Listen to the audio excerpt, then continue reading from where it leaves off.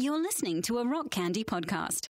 No matter where you are, no matter if we're long, they follow our pod. Oh, mail your voicemail succeed.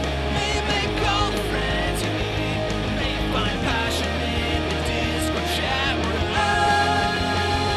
But if your bonkers things are grim, give one of our episodes a spin. May find comfort in knowing we love you.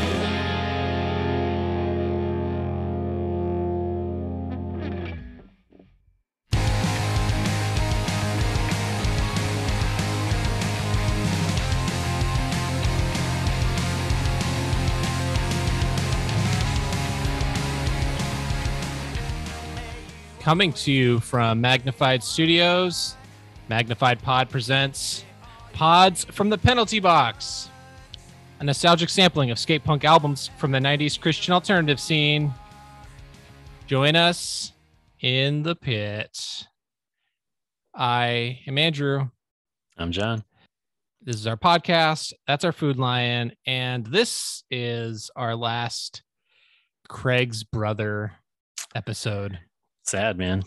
You know, I feel like this has gone quicker, but I think it's because we recorded 2 episodes in a week, Yeah. doubled up 1 week, and but it's been such a pleasure. It's been such a joy talking about these dudes, and For sure.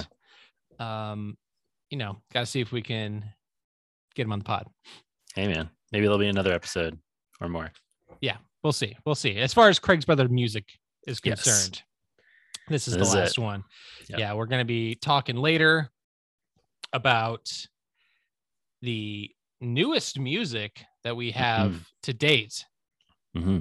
from Craig's Brother, which is Devil's in the Details, and the aptly titled Epidemic. It's a weird title. I like the play on words, but it's almost impossible to know how it's supposed to be Right. said. It's a bit better written joke. It is a visual gag, Yeah. and both of these albums go hard in ways that your boy is here for. Samesies. One released at the height of the Bush administration, one released at the height of the Trump administration. So Yeah, I think that may have something to do with it. I think that has absolutely everything to do with it. Yeah. And so we're here for it, but we will get there. In the meantime, John, we are entering fall. This week was the official beginning of the autumnal season. Indeed.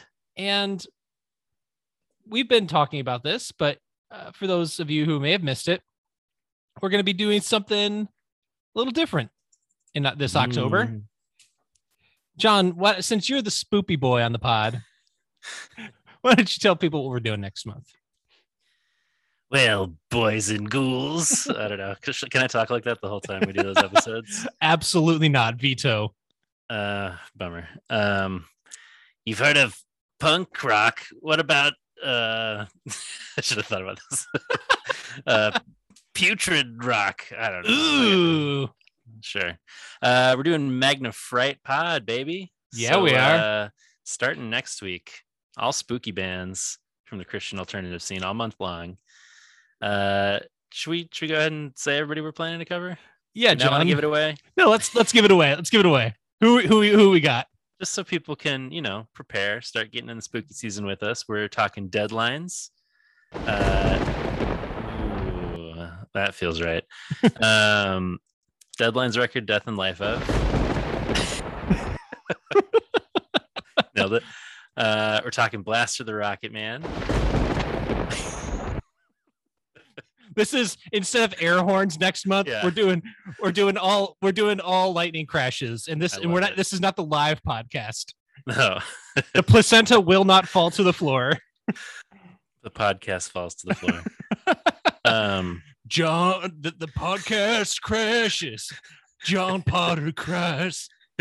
Podcast colored eyes. I don't know. No, more accurately, it should be that I'm the one that's I'm the one that's crying. Yeah, fair enough. Yeah. Okay. Did you say podcast colored eyes? Yeah, I did. Podcast colored eyes. Longs now. So the podcast down the hall. Okay, we're getting very much sidetracked. So what do we got? We got the deadlines. We got Blast of the Rocket Man / Boy. What else? Yes, we got Grave Robber. Boom. And Harley Poe, Into the Dark. Yes. So prepare now. Get out those records. It's time to get spooky. It's gonna be very spooky. Hopefully, be unveiling some new spooky merch, maybe some new spooky logos. Could be. We will see what we have coming your way. Yes. But I'm excited. So yeah, for those of you who are familiar with those bands or unfamiliar with those bands, we recommend you refamiliarize yourself with some of those albums. Some of these are going to be newer to us, so Yes. it's not going to be, we're not going to be approaching it in the necessarily like the same super hypercritical way, but like, I just think it's gonna mostly I'm looking to have some fun this next month, not looking to just do like incredibly deep dives on an entire discographies. We're essentially going to be looking at single albums of these bands in a week, so Right. Won't be comprehensive and encyclopedic. no, definitely not. But we will have pumpkin beers and candy and Oh man, flannel shirts on. dude, that's another thing that this today marked the day that your boy became incredibly basic, because as fall rounds the corner and the weather starts getting chilly and we start getting those 40 something degree mornings, I got my slippies on. I got my giant oversized sweater on. I've got my sweatpants and my coffee, and I'm just feeling just so cozy and basic. But it brings me joy. Throw down on some blankets and just num num num num num.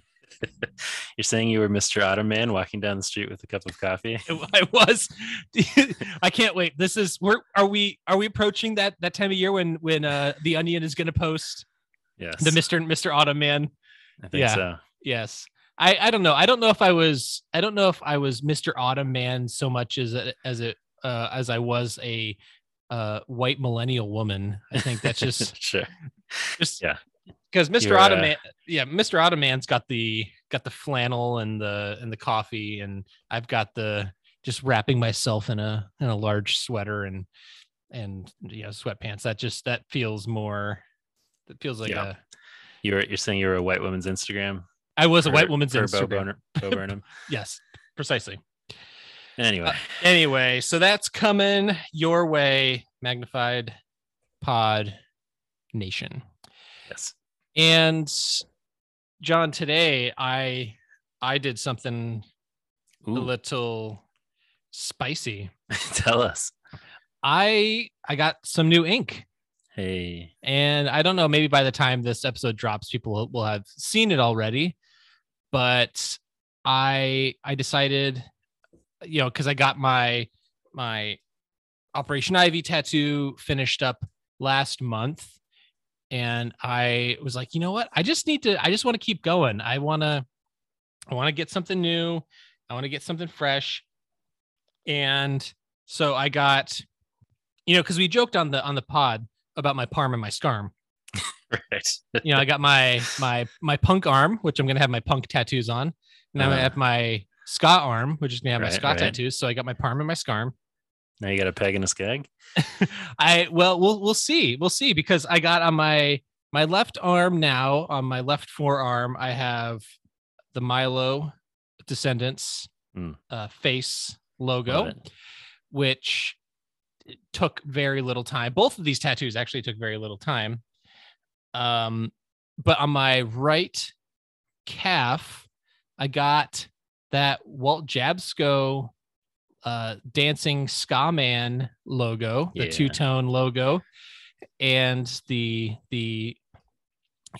it's sort of based on, well, not sort of, but it is based on the character is based on a photo of Peter Tosh looking cool as hell, just so fresh, so clean in his suit and his shades, and Mhm. just looking all baller.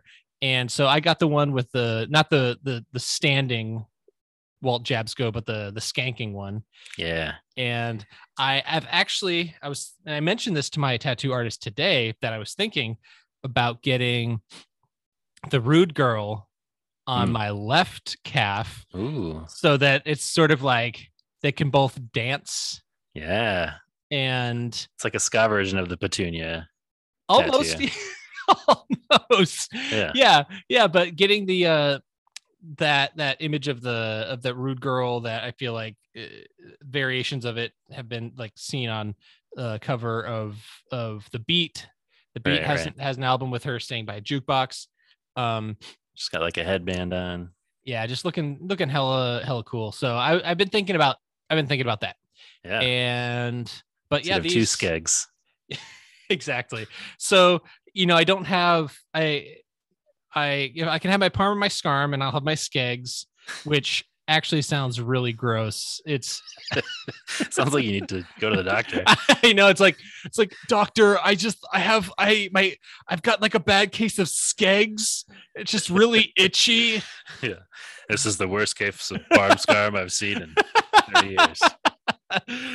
Nurse, we've got two skegs. Gonna need to amputate. Oh boy. Yeah.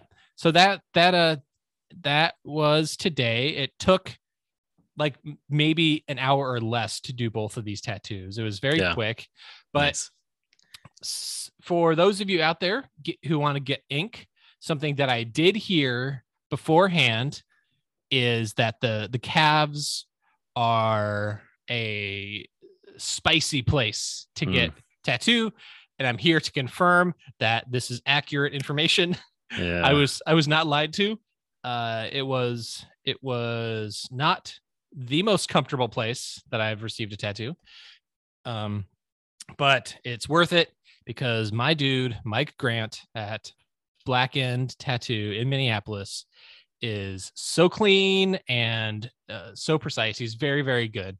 So can't recommend him enough. But anyway, so that's what's going on with. We'll have to throw some pics up on the socials so people can see this for goodness. Sure. Yeah. For sure, we will. I had Mike take a picture of my calf for me before he wrapped it, because I'm like, I don't know how otherwise I'm going to be able to take a picture of the back of my leg in a way that looks good. So right. We'll have to share those. As you were talking, I was like, I got my one tattoo at St. Sabrina's in Minneapolis, and I was like, I wonder if they're still around. And sadly, closed last year because of COVID after like 3 decades of operating. So I seem to remember seeing that. Yes, that is a bummer. I don't. It's one of those things that I don't blame places for doing that, especially if you've been around for decades, and maybe they were at a place where it's like, well, maybe this is just a good time as any to close up shop. But it's hard for a place that requires the sort of like the medical grade cleanliness that a tattoo shop requires to feel safe. But everybody in this place you're required to mask the entire time. So this is not one of those spots where that they're gonna flaunt. They'd be like, oh, whatever, who cares? We're punk rock. It's like, no, this is these facilities require such levels of cleanliness to remain operational. So 100%. But you gonna get any new ink these days, Johnny Potts? I don't think so, man. I mean, considered it over the years, various things. Maybe it'll still happen. We'll see. I know we talked about like a microphone to sort of represent like the pod and like music and stuff. So maybe someday something like that. But We would if we could both get like joint MagPod tattoos or something.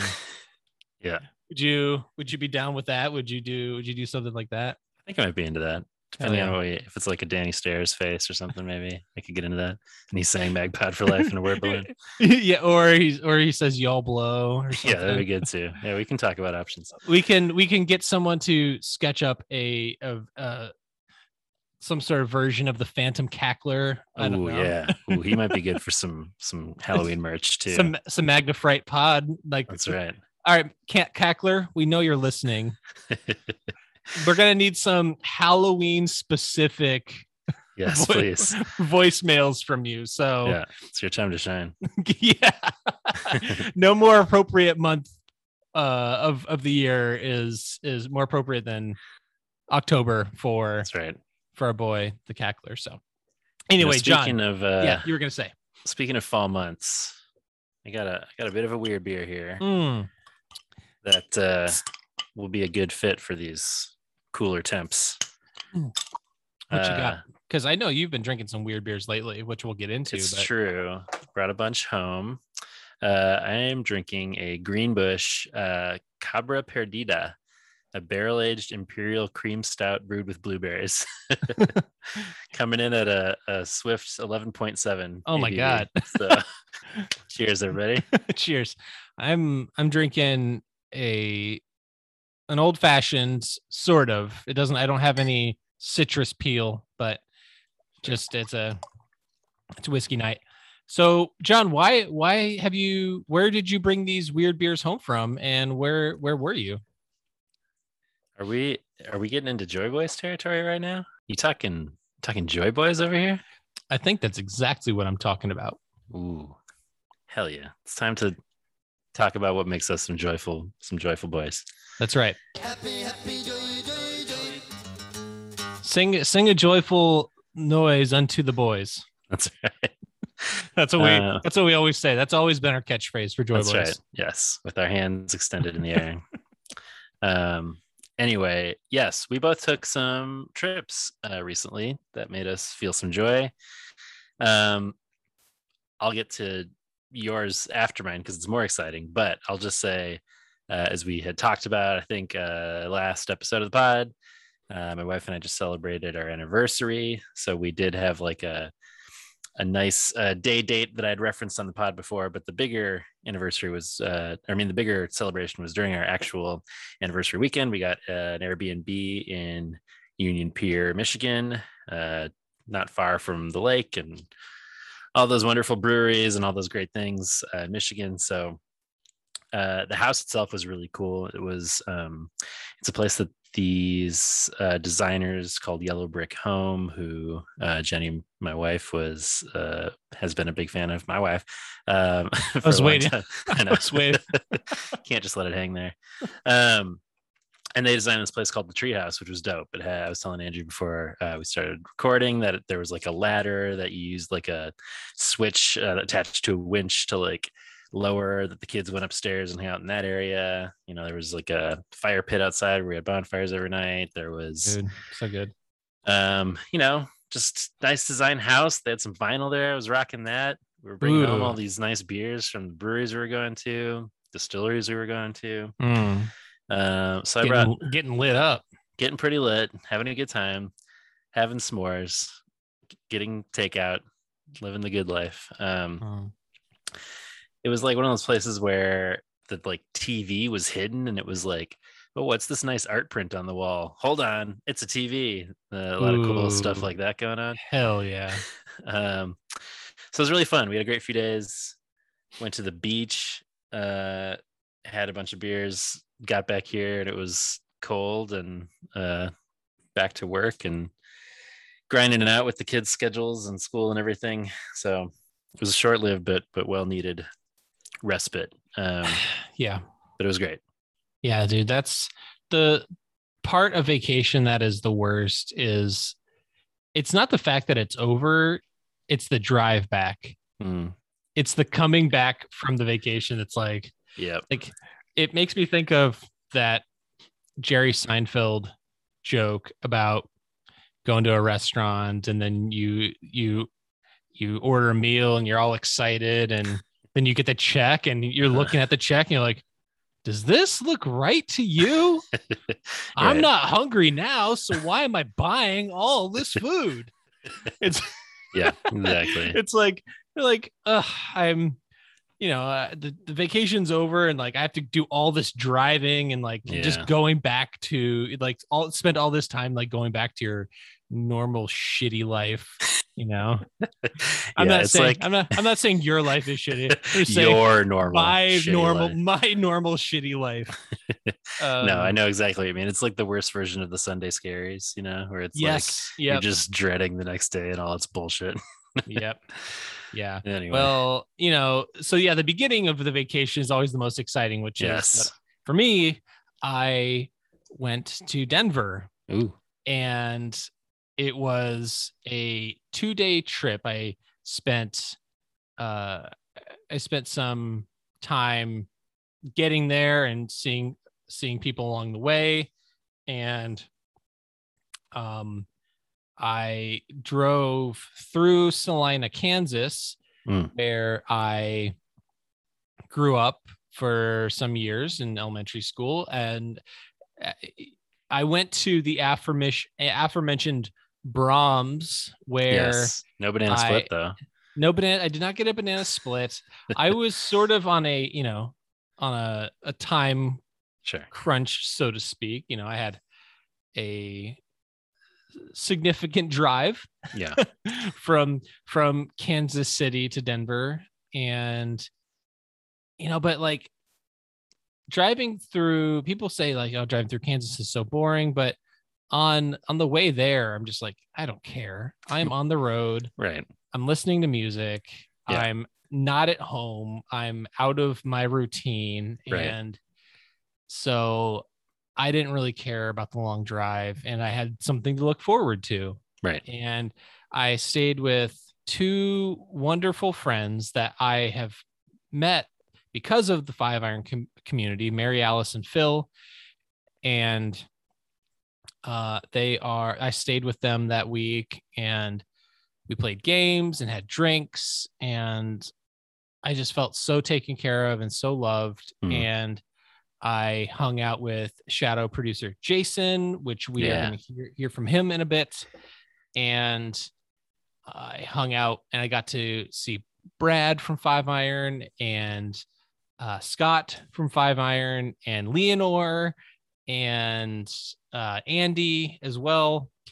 And also John Warren, who still was allowing me to hang out with him after we did him so dirty on we love him and Ace. We do. We love him and Ace so much. And I told him when we hung out, I hung out with him and Scott together. I said like that episode is my like biggest regret of the pod, that I feel like we put the onus of like this whole topic around him in the band, when it was just like, it's not what we were trying to do, but it sort of like came off that way. And, and he still like, he was like giving me shit, he was like calling himself an incel or whatever, or whatever we were saying, but, I think that was his least favorite observation. Yeah. I mean, it was tough. It was not, but I think we were also coming off a series of like really tough album discussions in recent, the recent stretch. And so I think I was just in a place, but anyway, we don't need to rehash that, but they're just such lovely. Everybody was so lovely. And got to do some hikes and listen to some Andy and I spent an evening in his basement just listening to metal. Oh, Like yeah. we were just like, oh, have you heard this band? Oh, have you heard this band? Let me show you this band. And so we were just like listening to all these different kinds of metal. Speaking of spooky bands, we might have Yeah. to do a Patreon or something on Big Fucking Thunder. Big Fucking Thunder. We Andy's Halloween core side yeah, project. it's sort of like horrorcore, like Misfits adjacent, Yes. but like really like grimy and dirty, and I don't know how else to describe it, but like pretty They're awesome. Yeah, aggressive. they're great. Yeah, but it was a wonderful week. I got to see the Five Iron vinyl, which I haven't received yet, and Can check just that give out. you yours there on the spot. No, I think I don't know how, maybe some of it's already been shipped out. I might be Yeah, received. probably. Or maybe it's being saved until all of my stuff is prepared, all the other Sure. vinyl and stuff, because I have a variety of vinyl options being sent my Right. way. But Saw you trying some hot sauce with Brad. yes, Jason, maybe. yes, yeah. So this guy Danny Cash, his hot sauce spot is where they've been storing in their warehouse, been storing all the records and doing like all the packing stuff. Okay. Got it. And I snagged actually snagged 3 bottles of Danny Cash hot sauce, which Nice. what I'm hearing is not this season, but I think on a future season, one of his hot sauces is going to be featured on Hot Ones. Ooh, oh shit. What's So, the Scoville on that one, baby? I think it's probably like maybe more middle of the road. It's not like one of the Okay. it's not like one of the more murdery ones, but it's Sure. still very, it's called Multiple Personalities, Okay. and it has like a picture of Gollum on it. That's cool. Gollum and Smeagol actually, Right on. and has like like coconut and Ooh. maybe like it's really good. It's really good. And it's like ghost peppers, I think. We might have to do another hot sauce taste off at some point on the pod. I think we might need to, yes. Yeah. That was fun. We should definitely do that again. Yeah. But that was my trip. We'll have to post some pics and stuff from from the trip, or Definitely.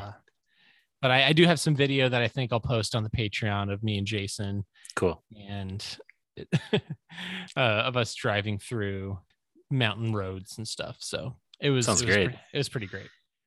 Well, I am jealous. I'm happy for you. One day I will join you for such an adventure. Everybody was asking about you. Everybody's like, we wish John could Where's be John? here too. Where's John? Where's That's what they all John? saying. That's what they're saying. Yeah, they especially John Warren. He was wondering. He's like, Oh man. wish Johnny my Potts dude. was here. He didn't say Johnny Potts, but he said it. Yeah. I got to see Scott's little studio too, which was pretty sick. Oh shit. Just dang, man. guitars and basses and just Yeah. like this place is just like ridiculous. Like my fucking garbage ass studio down here. You're in Andy's basement. You're in Scott's studio. You're in Leonard's garden. It's true. Yeah. Scott's porch. I mean, these are some good spots. I did get to eat some fresh produce from Leonor's Ooh. garden. Hell yeah. It was freshly picked. Let me try that again, because Freshly puked.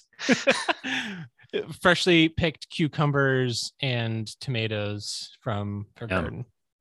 It was That's great. delightful. It was delightful. Good folks. Those Five Great Iron folks. kids. Yeah, they're all right. They're all right. They're I think these kids will be all right. Hey, they're gonna be all right. They're gonna be just fine.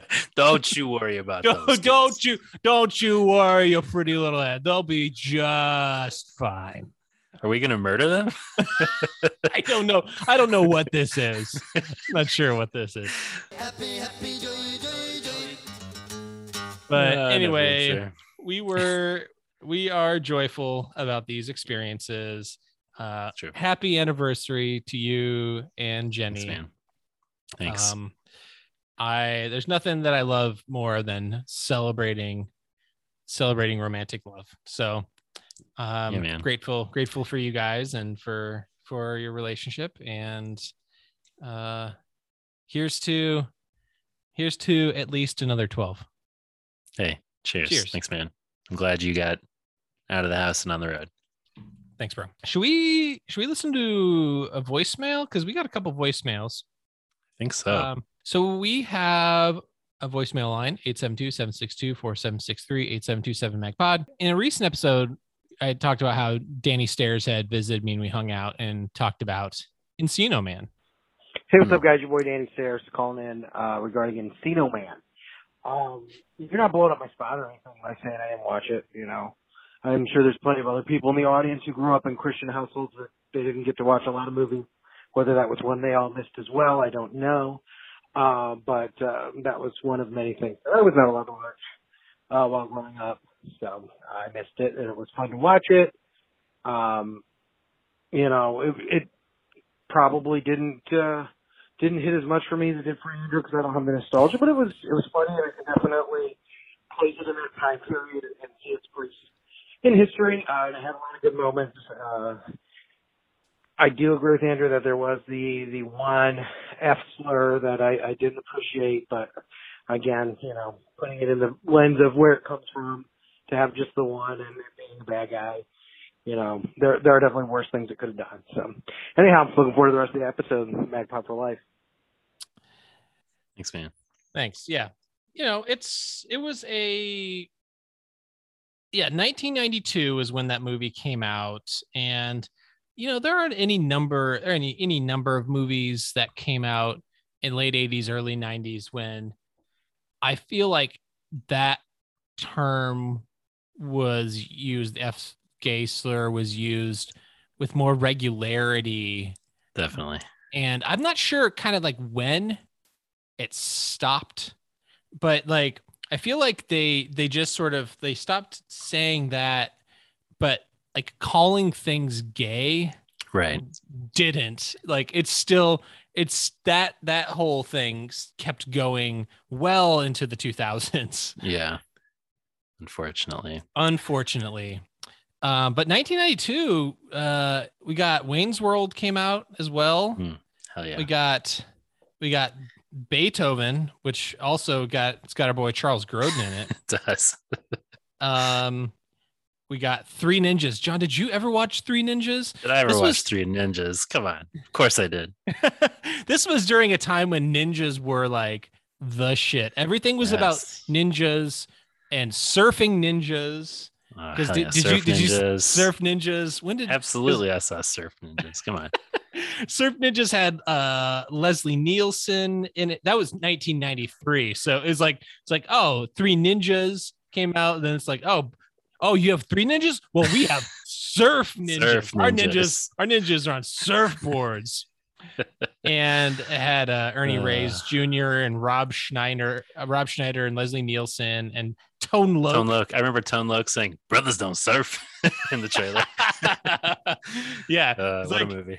Yeah, there's when there's that scene where they used his handcuffs to handcuff Tone Loc because he's a police officer, and then it shows him like with the handcuffs that like he got out of, and then they're like, "How'd you get out of the handcuffs?"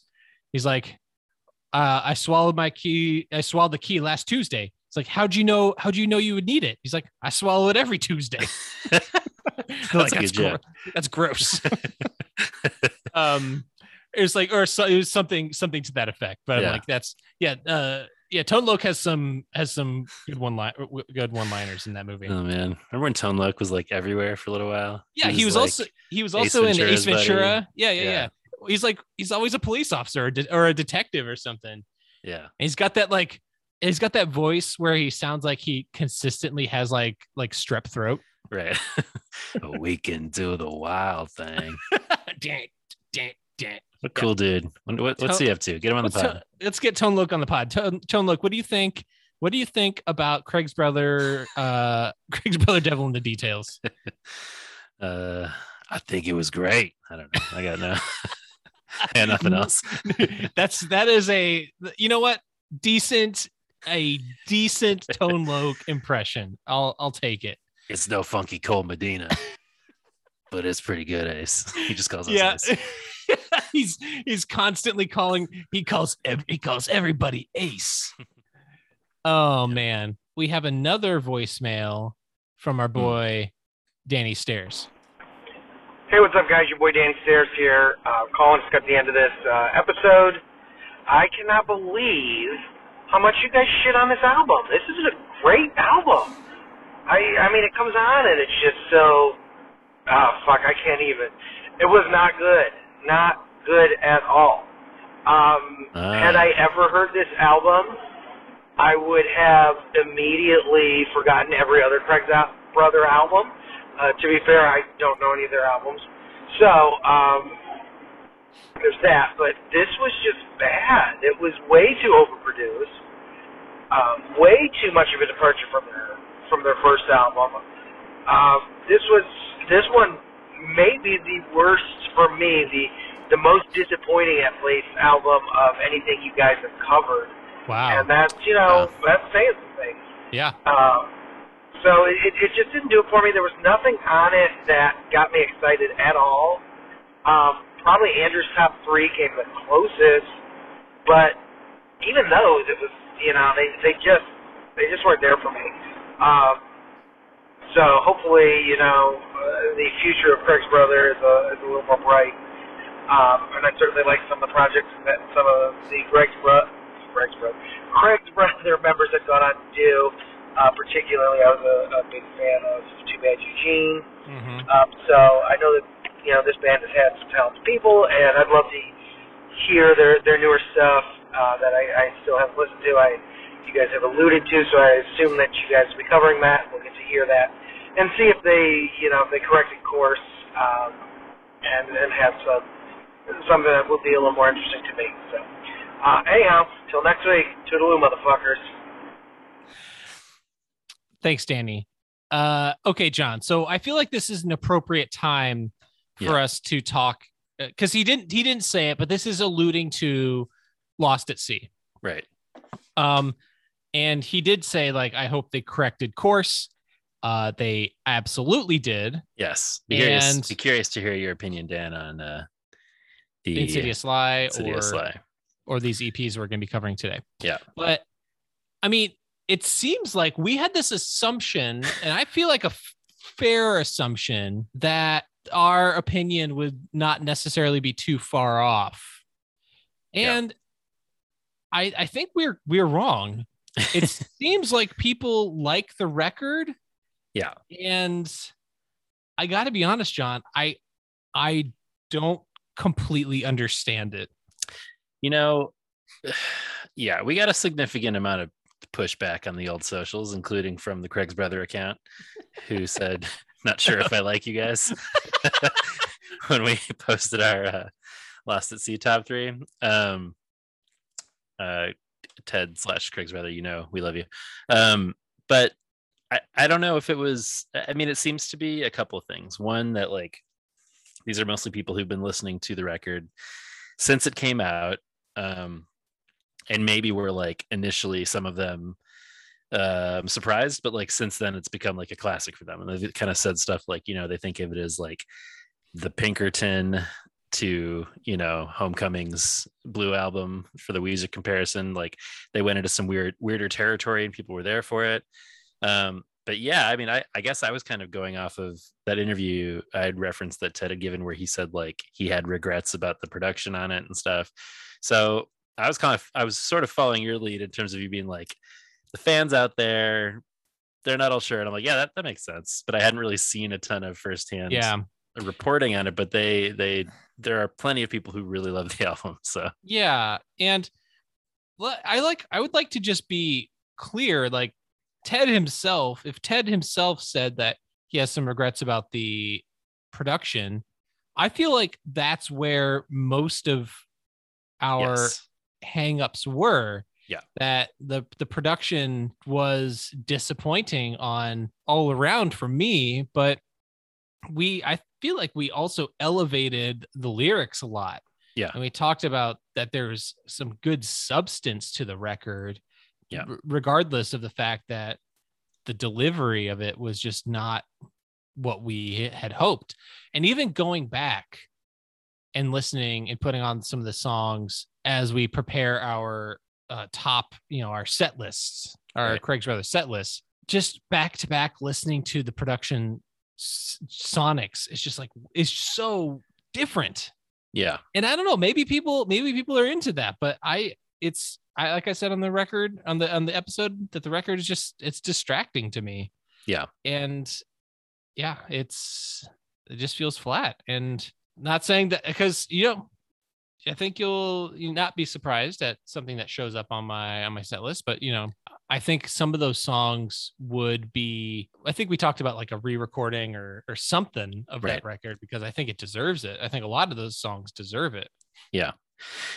I mean, we'll get into our album rankings later on. But while there are things that I appreciate about it, it's on the lower end, no spoilers. But when we asked folks about how they'd rank albums, I think it was pretty high up for most people who weighed in. So anyway, yeah, we'll get there. But yes, perhaps more love in the world for Lost at Sea than we anticipated. John, do you want to take a stab at this? Because we got an email We did.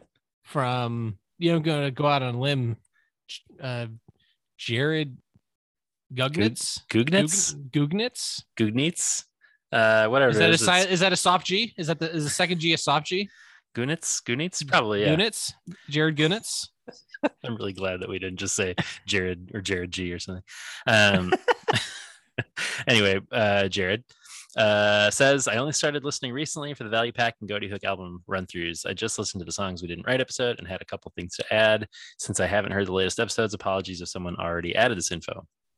1, April Lassiter, who sang on the X cover, was in the band Alexia with Kevin 131. I think we did mention that at some point. For their first album, Honey Lake, Kevin did the producing and music side of it in April, and Laurel Snapper did vocals. After one album, April left.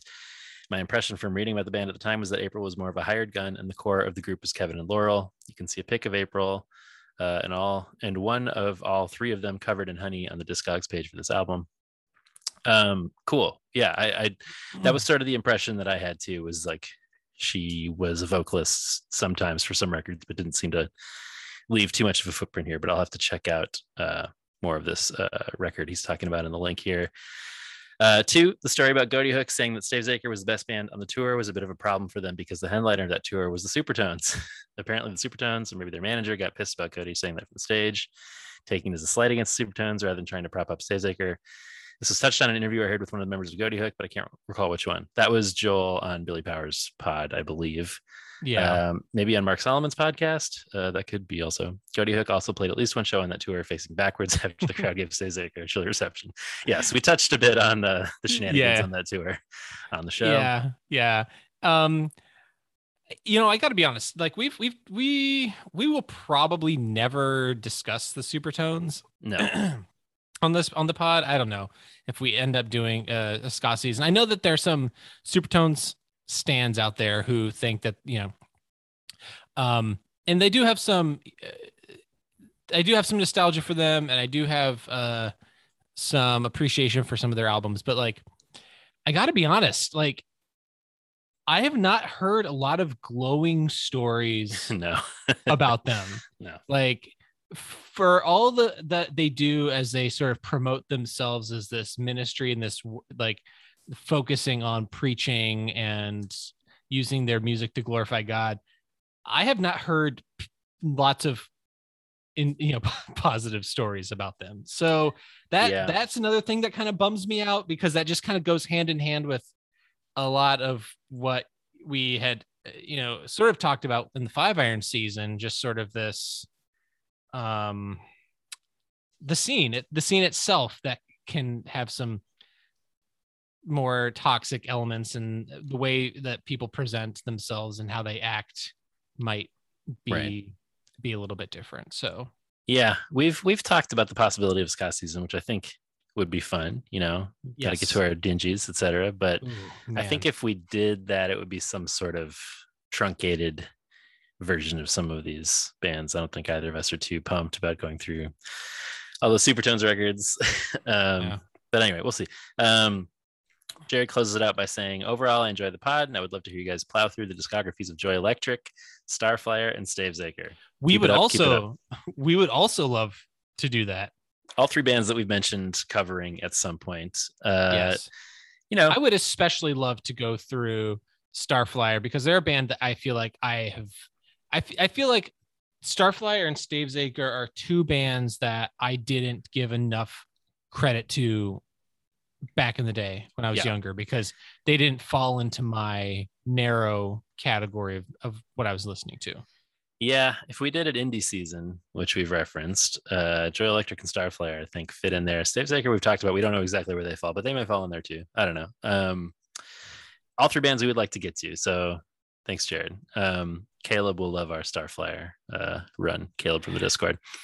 Caleb would also love our Supertones, but probably not our particular takes on them. Right. Because he is a fan, and I feel like Caleb is the one person that we tend to get some pushback on our Supertones takes. Right. And I was being sarcastic about the Starflyer thing because he hates them, but oh, does he? Yes, he's always complaining about them on the Discord. I don't remember. I don't remember that. Anyway, join at $1 a month on our Patreon if you want to get in on that Discord action. Hell yeah! We got one more email here. Got Robert Snyder weighing in on Homecoming. Ooh, I can read this one. Yeah. He says, I can tell you that before this season, I probably had only thought about Craig's Brother maybe twice in the last 20 years. But as soon as I started playing Homecoming in preparation for this episode, I was shocked at how familiar the album was to me. I feel like that's like the third time I've heard that from somebody who listened to that episode. It's so weird how music can have that effect. The same way smells can trigger certain memories. I really enjoyed rediscovering this album, and I'm curious to see if I remember any of Lost at Sea. Yeah, music and smell are sort of the two biggest unlocking hidden childhood memories sensations, right? For sure, man. Yeah, one of the things that I did with Jason while we were driving around the mountains was throw on some old nostalgia early Christian records. Nice. And one album that that Jason and I did talk about was because we listened to a little PFR. Yes, I knew you were going to say it. And he was talking. He's like, should I do an unoriginal vinyl of Goldie's Last Day? You 100% 100% do a Goldie's Last Day pressing. I'm like, do you need me to go and talk to the dude in PFR who lives in Minneapolis? Because like, I'll be like, yeah, we got this guy. He's we're fans. He really does right by all the artists, and that when it comes to pressings and packaging, I think it would be really cool. You could do some retrospectives about it. Man, that sounds great. Wouldn't that be awesome? I fucking would love that. Goldie's Last Day. It's got some. Oh man, it's just so good. But anyway, we might need to do this. We've talked about doing a Pod for Rain like bonus episode or something for the Patreon. So we definitely need to do that. But anyway, I was saying, one of those things that you talk about, sounds and things that bring back memories from your childhood. Do you remember the band Guardian? So there's this band called Guardian, and they had this album called Buzz. Okay. And I listened to it a lot as a kid. Okay. And so I was like, I'm gonna throw this on, and it sucks. I'm like, why did I like this? I don't remember like it being this, but there's a song called This Old Man. And this old man, he played sticks, is that kind of thing? Imagine a Christian band trying to be grunge. It's not good. It is not good. It does not hold up. So, but yeah, if anybody wants to, I'm not going to play any Guardian on our pod. I'm not going to disgrace our podcast with some Guardian. But Well, it sounds vaguely familiar, but it was not. I'm not familiar. yeah, not good. Them nails is the last song on the album. Them nails. Yeah, psychedelic runaway. Mhm. Fascinating stuff. Yeah. Podian Guardian season coming soon. This old pod. Yeah, there you go. Speaking of Jason. Yeah, speaking of Jason, I like I said, I got to hang out with our boy Jason for at least there were a couple days where we hung out.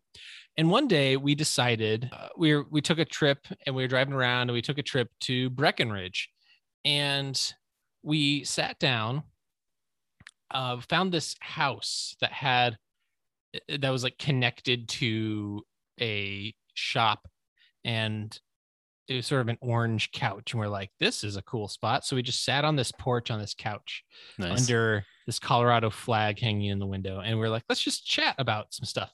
And the weekend, this coming weekend is Furnace Fest. Indeed. And so by the time this episode comes out, Furnace Fest will be over. Yeah. And there is some stuff that Jason and Unoriginal Vinyl is doing at Furnace Fest that is so interesting and so wild. And I'm so interested to see how it turns out. But I'm also just so curious to see how Furnace Fest goes and the ways that the responses to the bands and which bands deliver, because Stavesacre is going to be playing there too. You know, like I can't remember the last time Stavesacre played. The lineup just looked ridiculous when we talked about it. Out of control. It looks absolutely out of control. Unwed Sailor is going to be playing. Yeah. You know, I know some bands dropped out. I know. Yes, true. Some COVID concerns, but it's a fair concern. It's a fair concern. Wish we were there. Absolutely. But I want to play the conversation that Jason and I had in Breckenridge, Colorado. Coming to you from the Big Orange Couch in Breckenridge, Colorado, this is Magnified Pod, and I'm here with shadow producer Jason. Jason, where are we? Well, we're at about 9,500 feet in lovely Breckenridge, Colorado, coming to you from a stranger's porch. He has a orange couch on his porch, and we thought it appropriate to sit on that orange couch and podcast to you while we watched traffic and lovely pedestrians pass by us. And it is a gorgeous day, blue sky, but mountain weather can change at just about any moment. Fall leaves are changing. The best possible time to come to Breckenridge, Colorado is the month of September, and you have landed right in the middle of the fall foliage season. It's absolutely astoundingly gorgeous. I'm happy you're here. Yeah, you know, everybody knows that fall foliage season is kind of my vibe and my reason for living. But I just want to note that we're on this orange couch on this porch, presumably as part of this storefront next door. But it does. I don't think so. I think somebody lives here. In this probably house. Somebody upstairs, maybe. Even in the living room, doesn't matter. We're Coloradans here, and we chill wherever the chill is. Mile high, am I right? We're almost 2 miles high. I was making a weed joke. Oh, I get it. Okay. Yeah. Because because I made that joke on a previous episode already. Good work. So, but yeah, we got this Colorado flag hanging above us, behind the couch, and we've been driving around the mountains today. We've been listening to lots of music. Speaking of music, just today, by the time this airs, if you it's already sold out as we speak, but the Unwed Sailor press pretty much sold out right away. Yeah. And actually, by the time you listen to this, I'll have dropped, I think, 3 or 4 more albums. Yeah. 10 days from now, within 10 days. Yeah, because Furnace Fest yes is going down, and you're so we're not going to be at this point. Furnace Fest is over, and you did something. We don't know how it's going to succeed at this point. It could be a complete failure. I love the risk inherent to this. So, Let's just get this on the record now. Yeah. As like, before anything happens, just like talking about what you're going to be doing and see how it actually plays out. I have been advised by more than one person, including the founder / current president, CEO of Furnace Fest, not to launch records the way that I'm planning on launching these records. So I have 3 albums that I've worked with Solid State Records to license. Those being Norma Jean, Bless the Martyr, Kiss the Child, and also He Is Legend, I Am Hollywood, and lastly, The Chariot, Wars and Rumors of Wars, all of which I decided to launch in augmented reality at a concert festival, meaning I'm not bringing any physical goods with me, and I'm starting a vinyl scavenger treasure hunt. Ooh. The reward of which would be finding me at the festival to purchase the records as Furnace Fest exclusive. So 500 a day. I will be carrying a messenger bag with me and copies of the record, promo copies, but not final pressed copies. And the idea is you have to scan an AR code, which nobody knows what that is yet, but they'll have to figure it out very quickly. Watch a video that will tell people what I'm wearing that day, where I will be, meaning what sets I will be attending. So I'll be attending Unwed Sailor, for instance. You can find me there wearing a certain colored unoriginal vinyl shirt. And if you find me there, I'll have a messenger bag on my person, and you can purchase the record. It's invisible goods, so I'm not bringing any inventory with me, but I will be bringing Obi strips with me. So hand numbered out of 500 per day. I will hand you Obi strip, which is like a piece of paper that wraps around the spine of an LP. They Right. were famous in Japan in the 70s and 80s. And we're going to do 500 exclusive Furnace Fest Obi strips per day per record. So that's what your proof of purchase will be. This link that I hold personally is not shareable. It's a private link, and nobody can share it with their buddies online.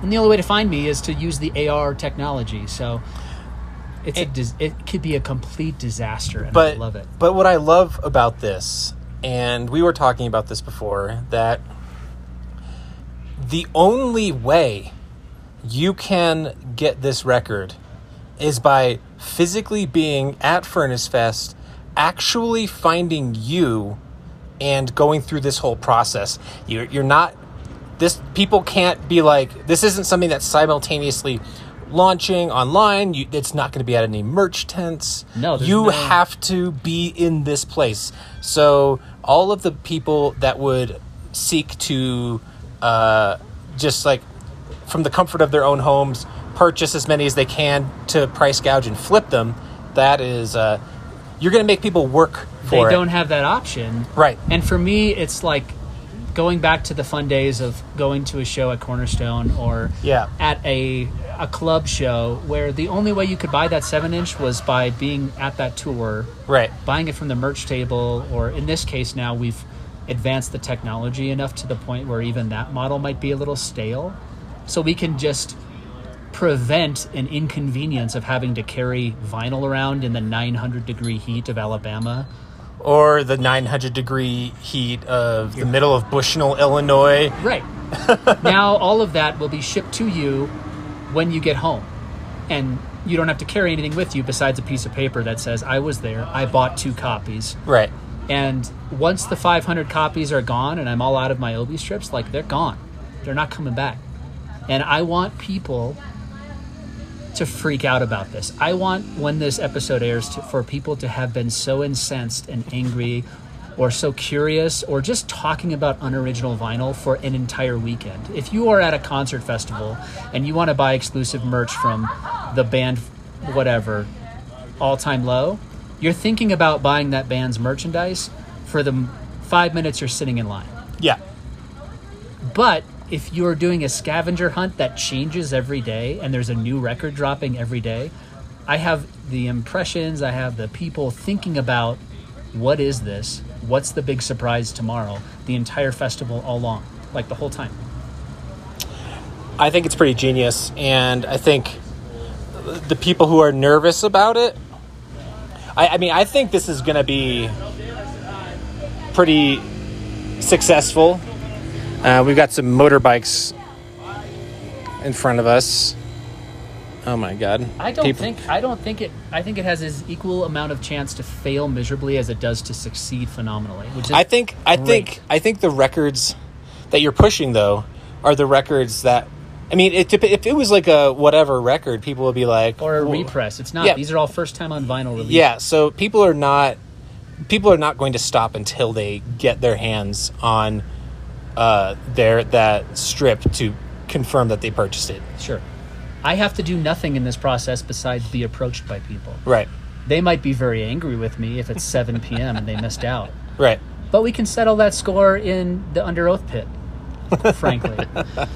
There you go. You want to settle up? Let's do it. Are there any bands that you're excited to see? So before we move on, I just want to.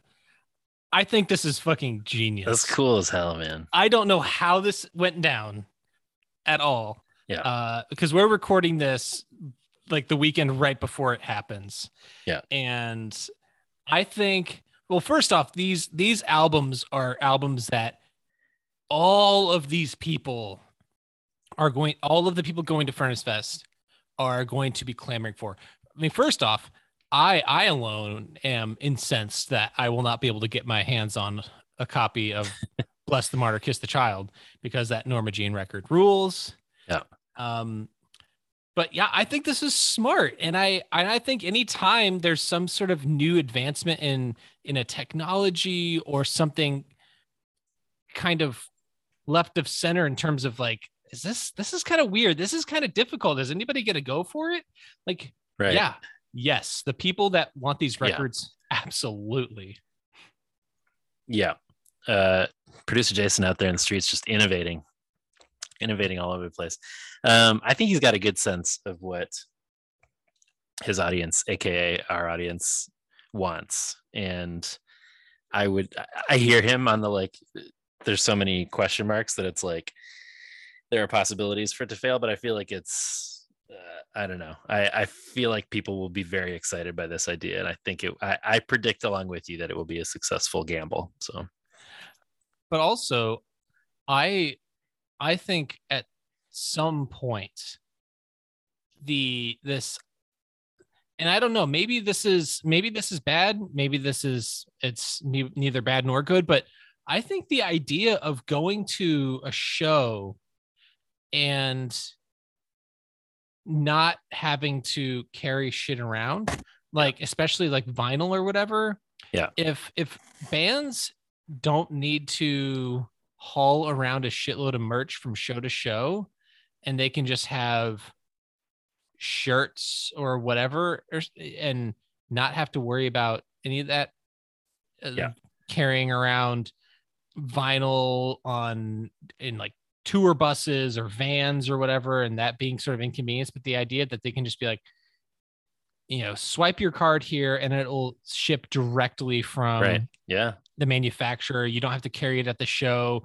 Bands don't need to haul it around anywhere. Right. I think that's honestly a great idea. Tables don't get slammed up at the end of the show of people trying to like hold out and wait till the end of the show to like get stuff.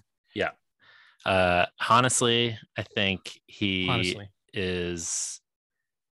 That's why I'm saying innovating, because I feel like, how hasn't somebody else talked about this before? Maybe they have. Like, obviously, it's new to us, this concept at least. So, sounds pretty cool.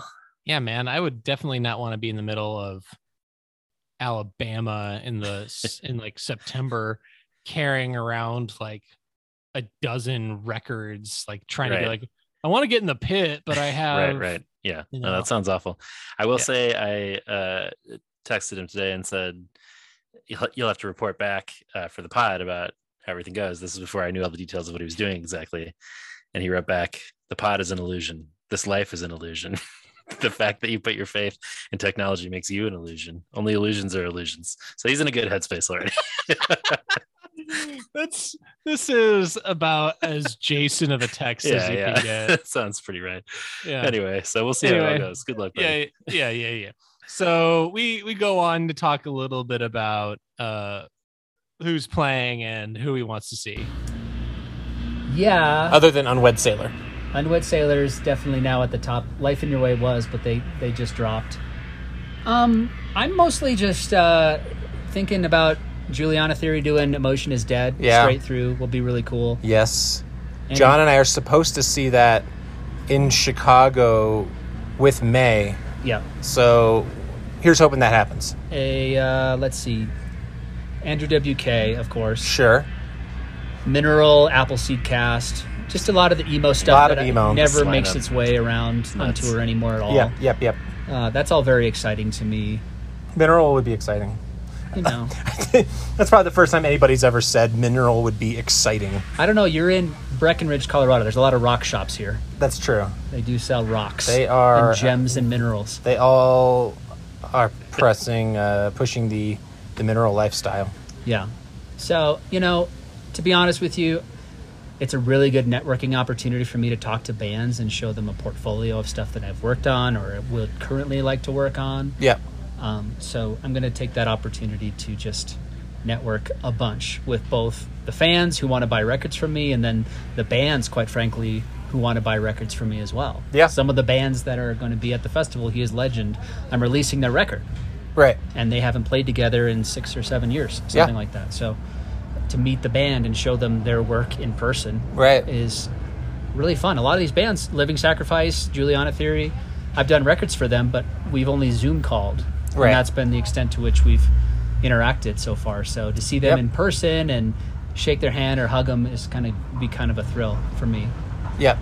So, but the experiment will undoubtedly be proven, hopefully successful. Undoubtedly, hopefully is not a good thing to say together in the same sentence. I don't honestly know how it's going to go. Yeah. I have no idea. But at the very least, this is going to be a festival for the ages. What I want people to say is we've never seen it done that way. Even if Sure. they're infuriated by it, and even if they're going like, what is this AR thing? Why did we have to find... You mean the guy who was standing next to me at the festival had a record that I've wanted my whole life?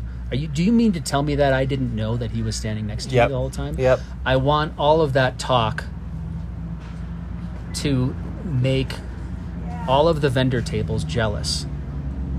Why is everybody talking about this crazy scavenger hunt happening in augmented reality? Like, what is going on? I want them to be scratching their heads. And I really want the paradigm to shift on how you could release a record. Jason and I continue our conversation, and we talk about some other things, including the fact that we're on a big orange couch, and we decided to talk about Nickelodeon for a bit. So I'm going to post this whole conversation up on the Patreon for those people who subscribe to that behind the scenes content. You can hear me and Jason finish that conversation and talk about some Pete and Pete and other Nickelodeon things. Get that exclusive Snick content.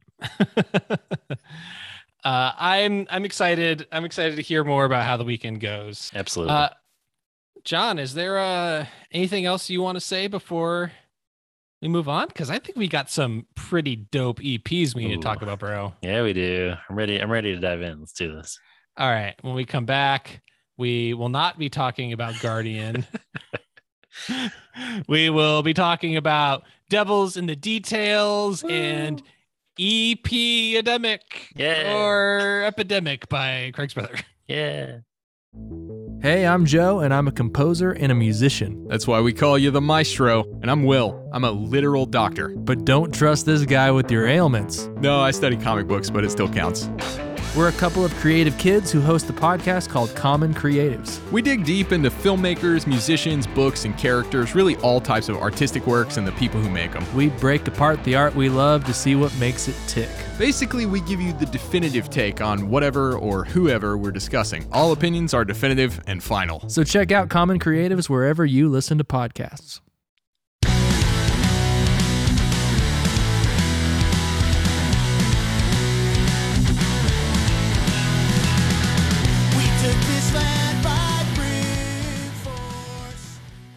We're back. Man, even that little intro is getting me hyped. I know. Oh my God. All right. We're talking two different EPs, Yes. Epidemic or EP-Edemic and Mhm. Devils in the Details, released 15 years apart. Yeah. And as John said at the top of the show, height of the Bush administration for the Epidemic and height of the Trump administration for Devils in the Details. And you get a little bit of that Ted flavor and Ted anger on these Yes. two records. Indeed, you do. And I'm so here for it. This scratches that itch, bro. And I gotta say, if their new record is anything like the kind of stuff that they're talking Mhm. on these records, I'm so here for it. So, and I know that the other EP was released between Lost at Sea and The Insidious Lie, but still, even that EP was more of a return to form after Lost at Sea. Yes. I feel like both of these EPs and The Insidious Lie sort of cement them as one of the more political bands of the Christian scene.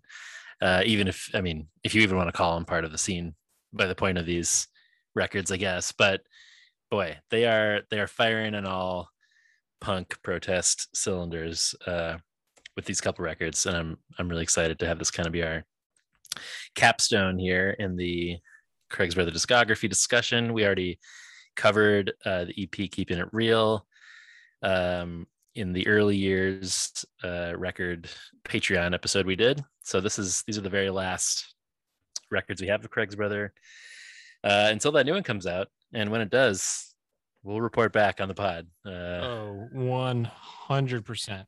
But yeah, I think their most recent record, Devils in the Details, has us both excited about the direction that they're headed in. Yeah. But should we start out with Epidemic? Absolutely, yes. Do we want to talk about the Bros in the Craig's Bro at the time? At this or do point? this point in 2004? I think more or less intact from where they were at prior to that. I think Steven Neufeld Steven's in the mix here. Steven's in the mix. He wasn't previously in the mix on Lost at Sea. Okay, that's right. Yeah, he takes over some vocal parts in one song here. I think he's a great addition to the band. He's still in the band. Yeah, I feel like by the time that we get to Devils in the Details, Steven is he's like the sole guitar player credited on that record. But Heath is still on drums here, whereas Juice Cabrera will take over for him on the next record. But yeah, here Steven has been added in. So solid band, solid dudes in this iteration of the band. This was released on July 9th, 2004 on Takeover Records, produced by Mike Green, who hadn't done much at that point, but went on to produce Paramore and Rufio and some heavy hitters of that era. Recorded at the Green Room in Hollywood. And I think it sounds good. Yeah. We'll get to how this sounds maybe versus Devil in the Details, but I actually maybe prefer the sound on this record. I don't know.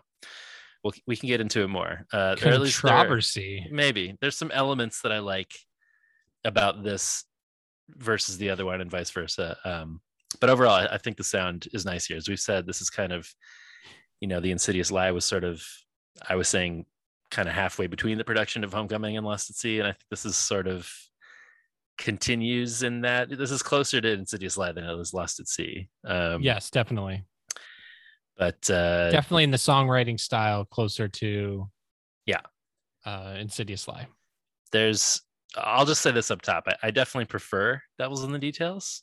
Yes. But even though there's a couple songs here that don't do a ton for me, there are a few that I'm really, really into. So yeah. So we have 5 songs on Epidemic. We have 5 songs on Devils in the Details. Mm-hmm. I went ahead and just ranked all 5. You know, it doesn't really matter because I can just stop at my top 3 if we want to, but I just decided Okay. I'm just I going can to do that rank. too. Yeah. I'm just going to rank all of them. Sure. I'll do that. So why don't we start with 10,000 Miles?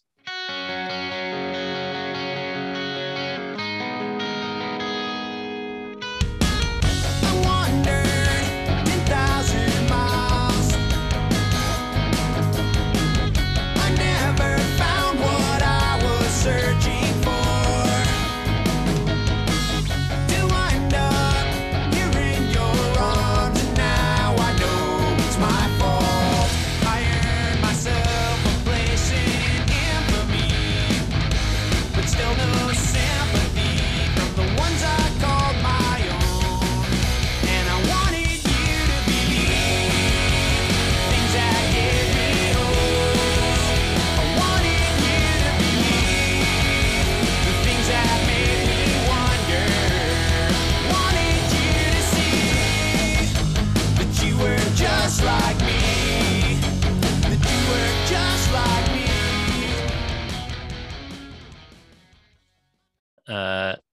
This would be my number 5. Okay. This is my number 3. Okay. There's some good riffage happening Yeah. on here. There are other stronger songs on the record, but I think it has I don't know, I think it's probably there's probably like a pop rock thing going on here for you that maybe you're not Yeah. so much into, but that I'm kind of into it.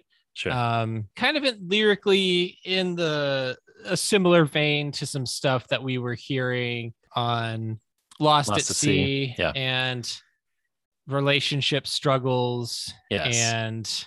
But I don't know, what do you take from this song? I mean, overall, it's pretty good. It doesn't do a ton for me. I don't think there's any bad songs on this record, but it's, you know, like probably for the reasons you're suggesting at the lower end for me. It just doesn't really like click into place on a next level for me. There's some cool guitar parts. I like that. But yeah, I agree. I think it's about an end of a relationship, certainly in keeping with where he's at on Lost at Sea in terms of kind of how he's talking about relationships in some of these songs. The next one's called Bad Marriage, like pretty on the nose in terms of what he's dealing with. I mean, I do think what he says about it here, assuming that this is Ted, I think this is like credited to the whole band, I think, again, for these songs. But I wanted to believe I lost myself.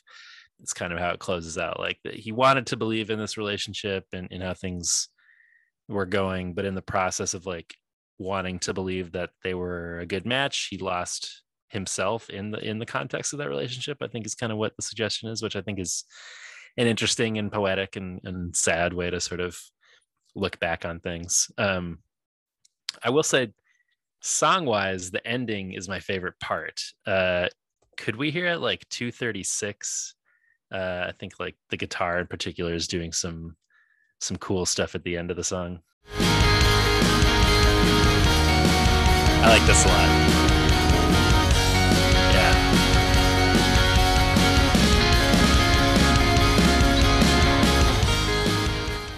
I think that's really cool. I think it's cool. Yeah, this song is sort of similar to me to Set Free on Lost at Sea. Yeah. That sort of admitting ways that maybe he messed up or blew it or could have been better. Right. At least that's how I kind of interpreted. Yeah, I think so.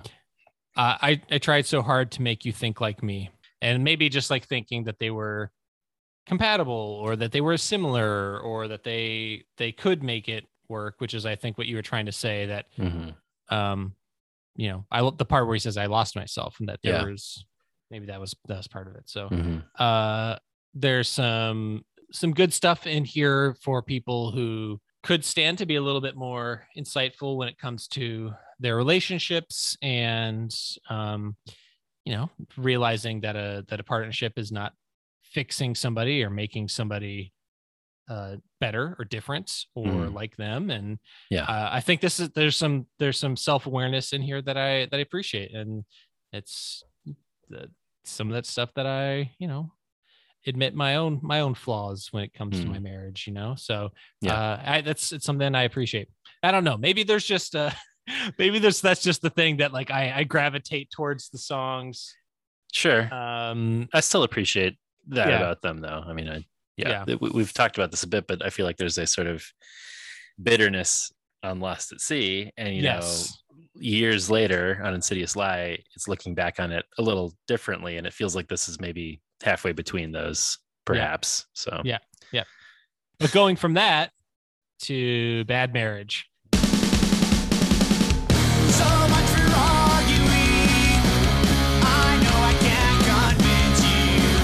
Not that there aren't some things worth fighting for, but nothing worth trading in my life.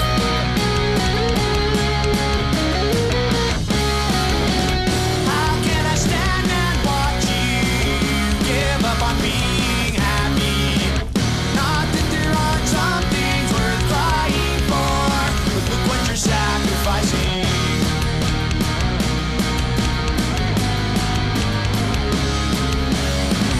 And I think one of us might be sleeping with the enemy. And if there's any hope to see a future of friendship between us, it sure never found when we follow words in a dusty love those bass lines. Yeah. This is my number 5. Okay, this will be my number 4. Okay.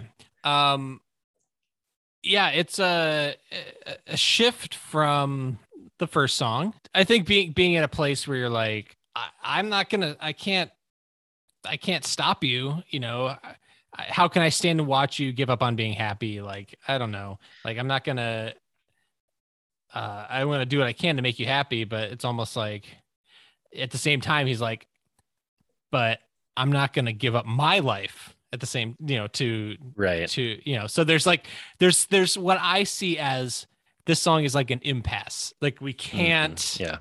it's almost like, and that kind of is, even though the line sounds a bit tough, I think one of us might be sleeping with the enemy, is almost like we're both to blame. Maybe Yes. we're both wrong. And that's Right. just, and that's like, but who knows who's wrong, but it's just not working.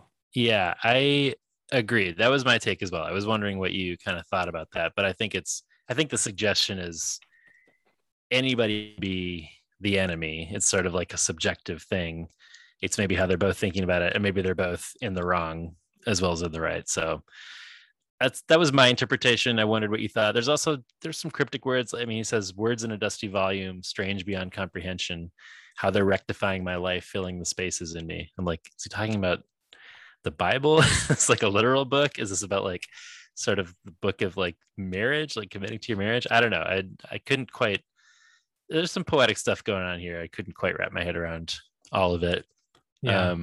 He also says, and this is where it's like maybe similar to Insidious Lie, he's got the lines, don't turn your back, you're dancing on my shoes, which feels similar to what he says on Insidious Lie, where he says, was I dancing on your toes or on my own?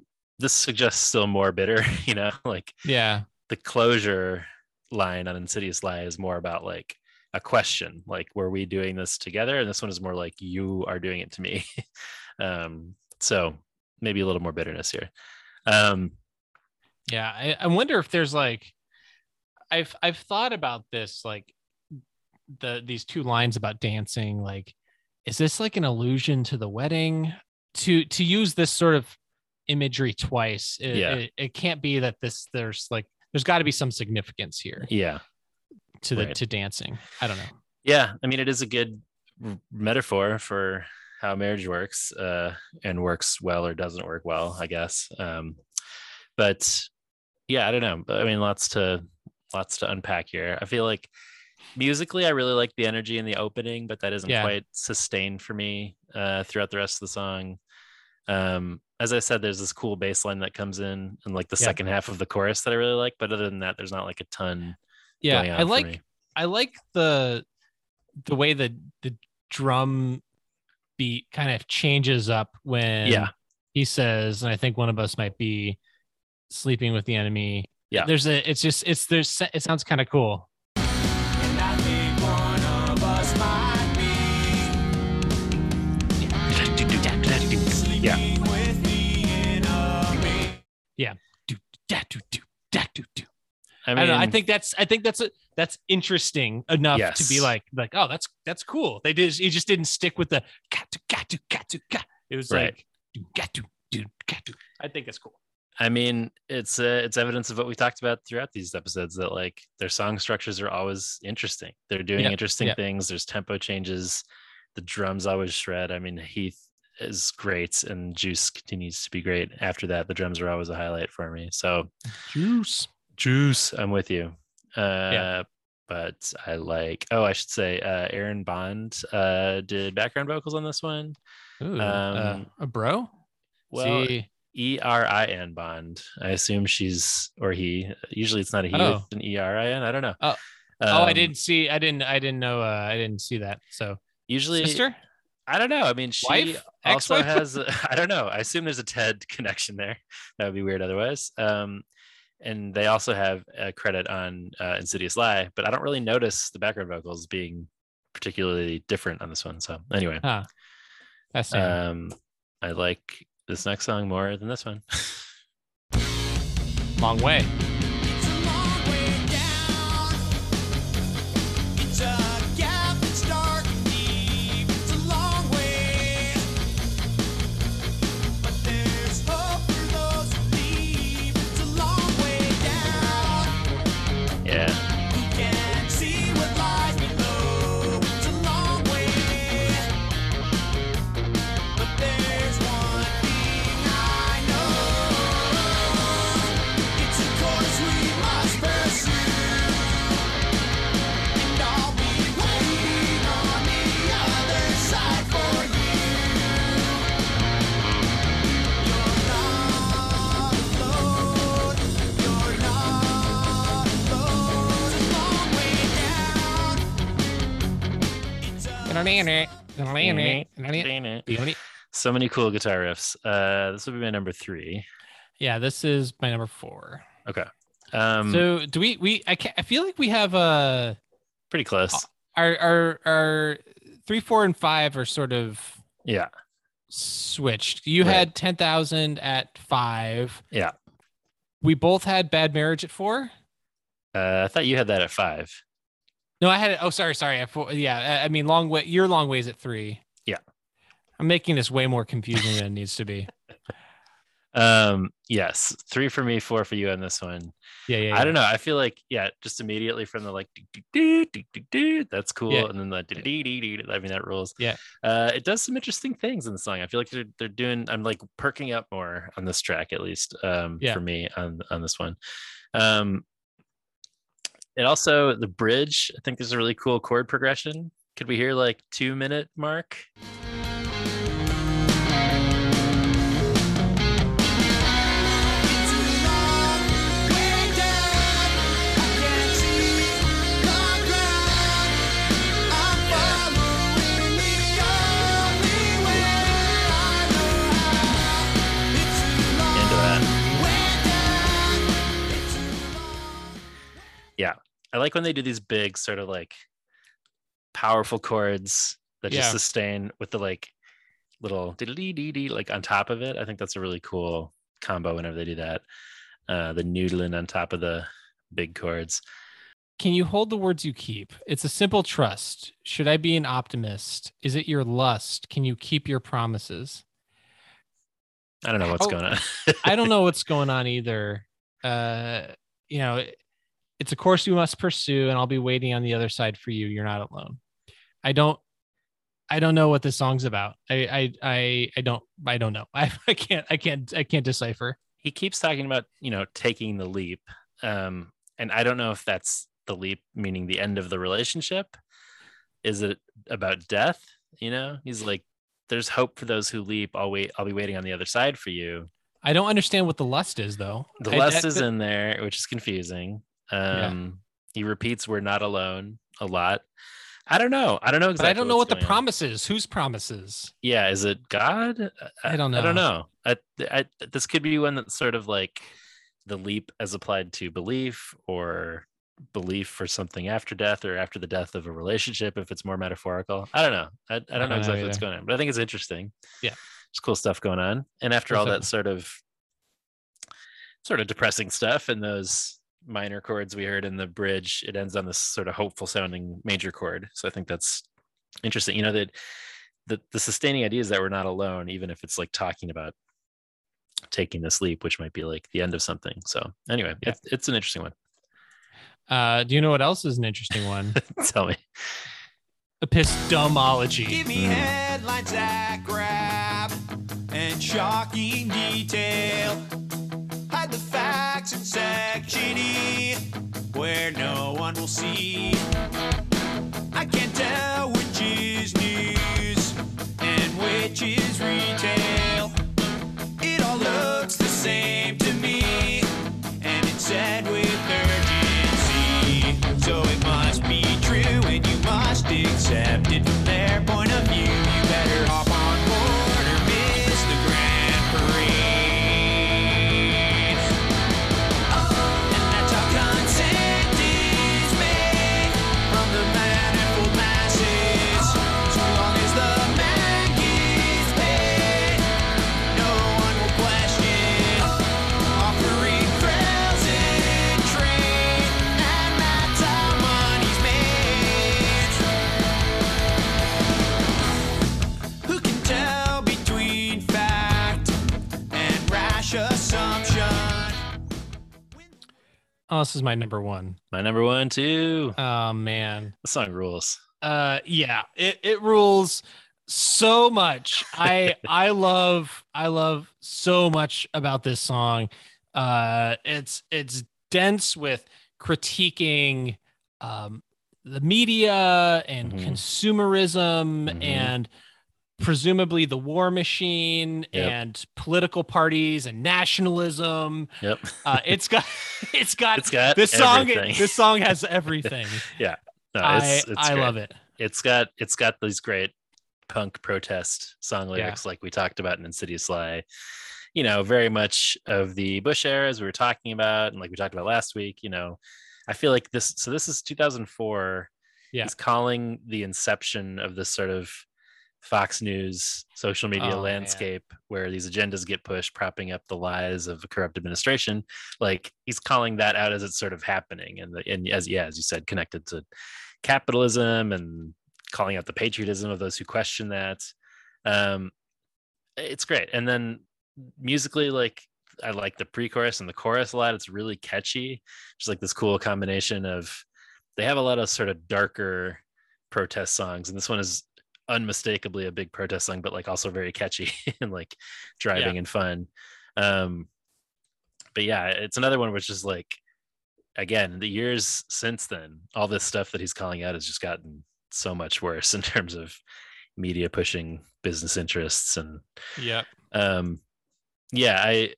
there's several things that I want to call out. The ending is like a slowed down version of the chorus, and then it adds background vocals, and then it adds gang vocals on top of that. Yeah. And then goes into double time for the last part at like 4 minutes. Could we hear some of that because it rules so much? 100%.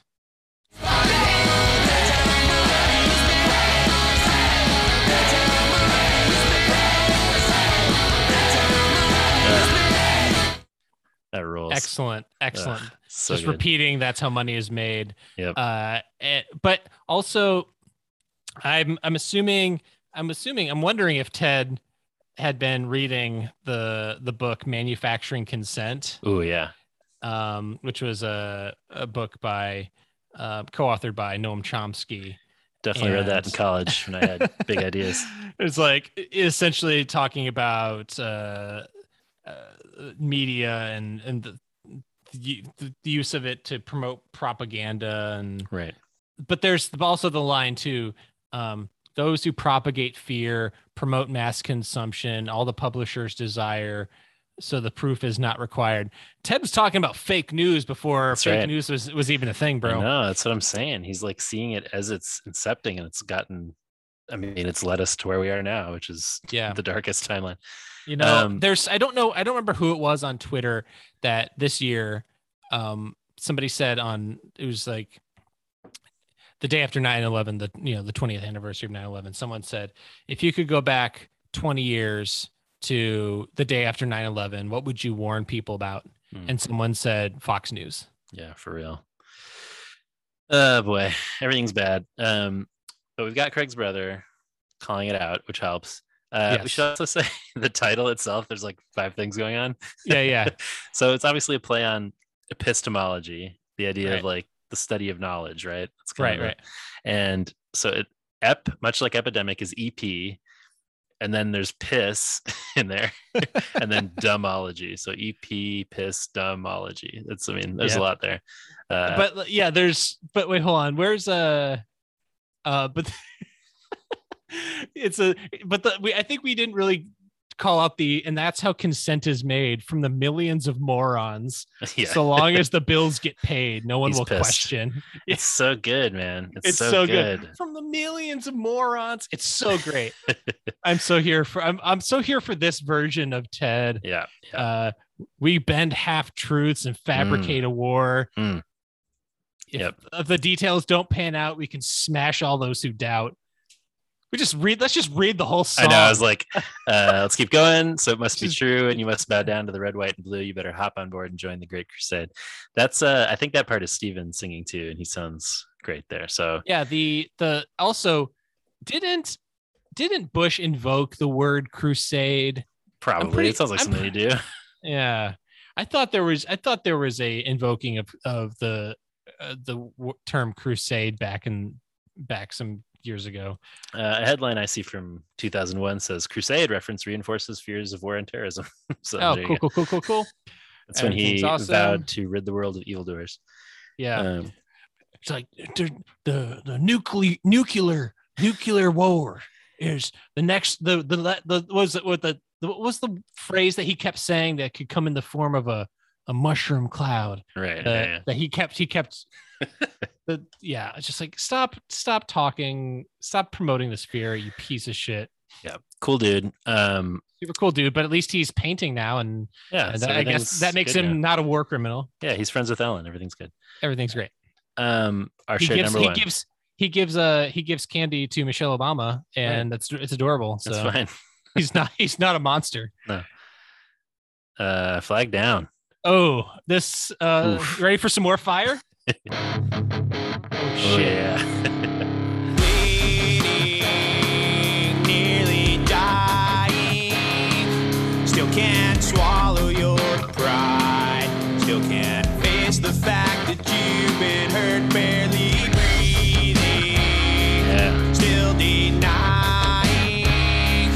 There's a knife in your side, and you're writhing in attempts you can't hide it. Can't stand. Spill that, bro.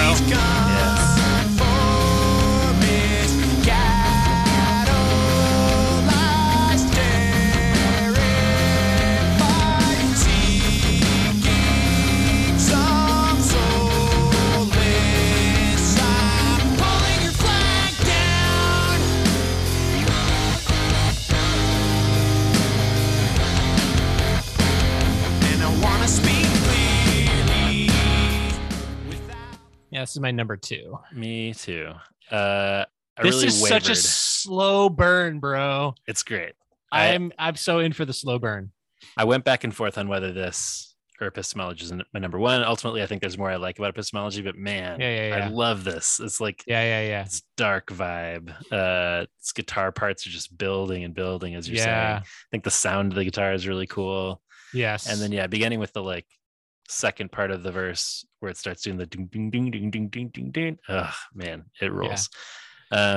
there's changes in tempo here, like we were saying. I like the harmonies throughout; they sound great. Yeah. But by the time he gets to the "pulling your flag down" chorus, I'm just like, ooh, I think I just got some chills. This is like powerful Yeah. shit, man. Yeah, man. I wrote a song back in college almost around this exact same time, Mm-hmm. called a song called "This Cloth Creates Enemies." Oh yeah, sounds familiar. And it has this layered chorus part that comes towards the end, where I repeat, "Pull that shit down." Oh, there we go. You guys were on the same wavelength. We are on the same wavelength in 2004 for sure. Yeah, I just the idea of this repeated, "I'm pulling your flag down."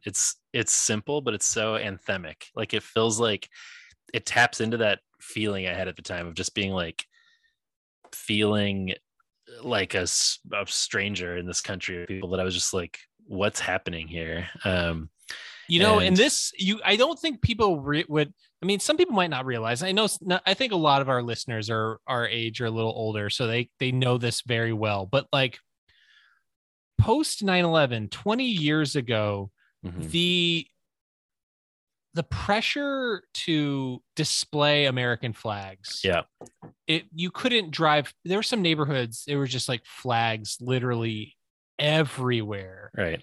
And so to have this in like a post 9/11 ramping up to war time in the country, to Mhm. talk about pulling people's Yeah. flags down As a Christian band? as a Christian. Oh, come on, man. That takes balls. Yeah. That takes some guts to put that out there. I mean, this is certainly another in the protest song in the midst of the Bush's war under false pretenses canon for them. I'm going to be reading a lot of lyrics. I think we both are this episode, but I just want to read this one part that just like hit me particularly hard. He's like, "I want to speak clearly without fear of recompense, and I want you to hear me without building your defense. And I want to see through the smoke that hides your eyes, and I want you to notice all the fear and all the pain that shines through all the lies." I'm just like, whew, man, he's bringing the fire here. Yeah. And I did not obviously know about this record at the time, but if I did, it would have been important to me. Oh, So, yeah. For sure. If I knew these two songs, Epistemology and Flag Down, if I knew these songs existed at this exact same time, right, I would have been like, yeah. Was this so? Did you first hear these EPs like this year? Yeah. Okay. No, well, I mean, no, this EP I did. Okay. But Right. I heard. I mean, recently, when it came out. Yes, Devil's in the Details. I heard when it came out. Yeah. But and was getting super excited. Yes. And that was when I was like, oh man, I can't wait till we can talk about Craig's Brother at some point. Hell yeah. Well, that's Epidemic. I don't know. As I said, some parts work for me more than others, but boy, those last two songs really work for me. And they're both of our shared top two. So yeah, that makes sense. Bro, we got to get to Devils in the Details now, just right away, because obviously opens with Follow Your Heart, which is the sort of the parody pastiche of the opening of this season, this little segment of the season.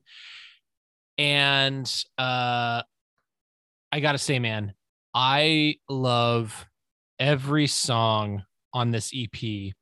And the fact that this is what they released most recently,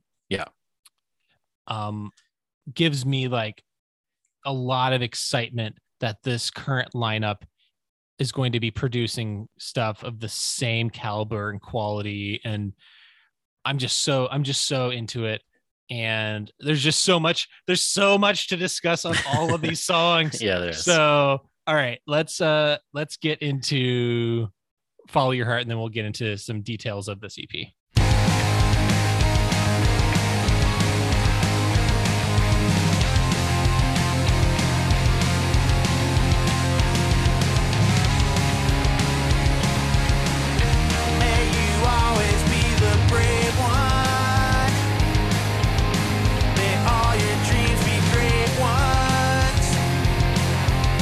How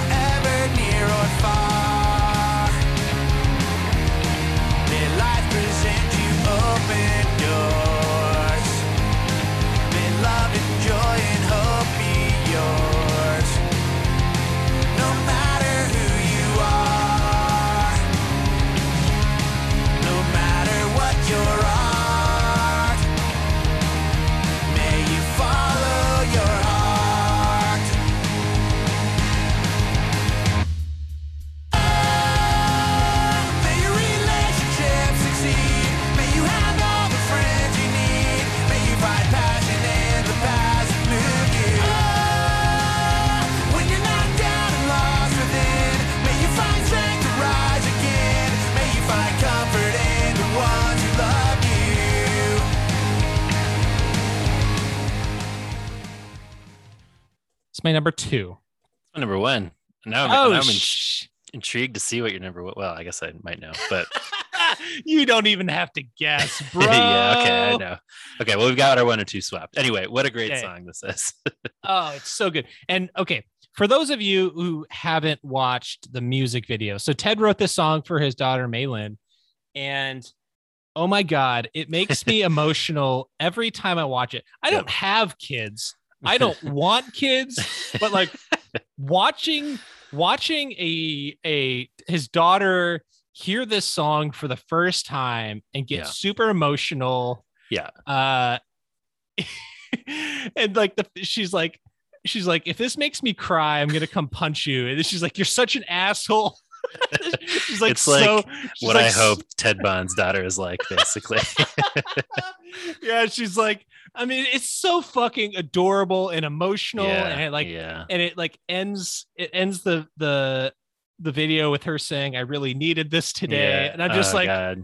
I'm like, it gets me so deep in my feels, and I just love it so much. And the music video is shot really well, and it's so intense, and he's wearing an MXPX t-shirt, and it's all working very well. It's all working for me. We talked about this a little bit when it came out in 2019, and there were no other Craig's Brother videos for us to discuss over the course of this podcast so far. This is the first one, and boy, what a good one to have to talk about. I mean, So the whole conceit of the thing is that he's playing for her live for the first time the song and capturing her on video. She does it. She's obviously crying. She goes through it, and he's crying by the end, and we're all crying. But it also is cutting away to this, proper video of them playing the song, and it rules. It looks super cool. Just everything about it is great. What a great song. What a great video. It's such a ripper. And then it's also so emotional. And it really does hit me as a parent. Like I think you're saying, anybody could see this and be moved by it. But this is what I hope for my kids too. And this is, man, I'm getting emotional talking about it actually. Like, this is what I would love to give them, a gift like this. You know what I mean? And I would love to get a gift like this from my parents. So anyway, what a fucking great song. I'm so excited about their music. The song rules. I love it. Yeah. And of course, the line we mentioned in the previous episode, don't let the masses wear you down. Right. And there's also this sort of like play on words, this like, because he keeps saying, may you always be the brave one. May all your dreams be great ones. But then he says, may you follow your heart. MEI, her name. So it's like this sort of clever turn of phrase. Like, may you do all these things, but then he speaks directly to her. May you follow your heart. Yeah. I'm just like, God damn it. I love it, Ted. I love it so much. But it's like, so may you set the world on fire with words of unvarnished power. Oof. Like, God. it's so good. So good. I'm just here for everything about this. Like, if it was just this sort of moving tribute to his daughter, that would be great. But the fact that it is such a ripper, and it's such great energy, and the dynamics, and as we've talked about, like a great signifier of their sound now and where they're going, it just all hits so hard. So but also you got to realize too that like throughout this music video, he's like, there's like, it's interspersed with like pictures of her as a kid, and just like, God, it's like, it's pulling the heartstrings in every single way possible. And I'm like, I don't know how this video doesn't have way more views than it does. It really is sort of shocking to me that it doesn't have more views, because it's just such, I feel like this is the exact kind of thing that the internet loves about this kind of thing. Yeah.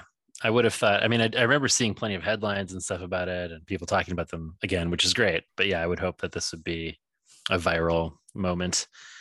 Still, what a great sort of reintroduction to the larger culture for the band. And as we made those comparisons to MXPX, it feels very much like Let's Ride in terms of sort of like, here's a great song, a mature sound from a band that's been around forever, kind of firing on all cylinders, like hitting hard, but still hitting you emotionally. I think there's definitely, and 5 Iron even could fall into that. So anyway, very much in keeping with the like bands who we loved who are putting out new stuff that's like maybe better than anything they've done. Big fan of the song in this record, which we should say came out on November 22nd, 2019 on Indie Vision Music. Produced and engineered by Danny Balastaki. This is his only credit as a producer, which is interesting. Also co-produced by Ted and Steven. Recorded at Rev9 Recording Studios, mastered by Jason Livermore at the Blasting Room, who we've talked about on the pod before. He also did Slick Shoes Wake Up Screaming and Ace Troubleshooter's debut album. I think it sounds good. Now, you were saying it was controversial, that maybe I would say there are parts of it that don't sound as good to me. Like, I think the drums sound great. Sometimes I feel like the guitar is a little muted on the record. Maybe the vocals too. I don't know. It just doesn't sound as like open after hearing that big sound on Epidemic that we just heard. But I still think it sounds great. And maybe I'm just complaining about nothing because I'm comparing these two like different records back to back. But as I mentioned, Steven is the sole guitar player credited here. Like, it says Ted just did the vocals, which is interesting. Steven also he's like plays in the music video though. There's like, right. I'm sure he's playing, but it's interesting that he's credited that way. I'm sure he plays live and everything still too. And I don't know how much he's credited his vocals. Steven's credited his background vocals, but I'm sure he must play. There's a lot of guitar sound on here. So I don't know. As we mentioned, Juice on drums on this record. He had replaced Heath earlier, but then Heath came back in when they reunited. However, Juice replaced him full-time in 2012, and he's still the drummer today. One other thing I want to call out is the artwork. That cover image by Jake Messler is an illustration of, like, at the top it starts as like a church building with rays of light coming from crosses, and it moves down and like changes shape, and by the bottom of it it's like a devil face. And that's like a very provocative image. Yeah, it is. I think it speaks to exactly what I think a lot of people of faith on the left have seen evangelicalism slowly morph into. Right. And I think that there's that's kind of what the title of this album is talking about. Like, like, are you Christian in name only? And you go back to Insult to Injury, very first album. Yes. Ted has not stopped talking about all of these, or like harping on these same issues. And I'm here for all of it. I'm here for the provocative. I'm here for the calling out of, well, let's just get into maintaining destiny. Yes. Second song on the album. We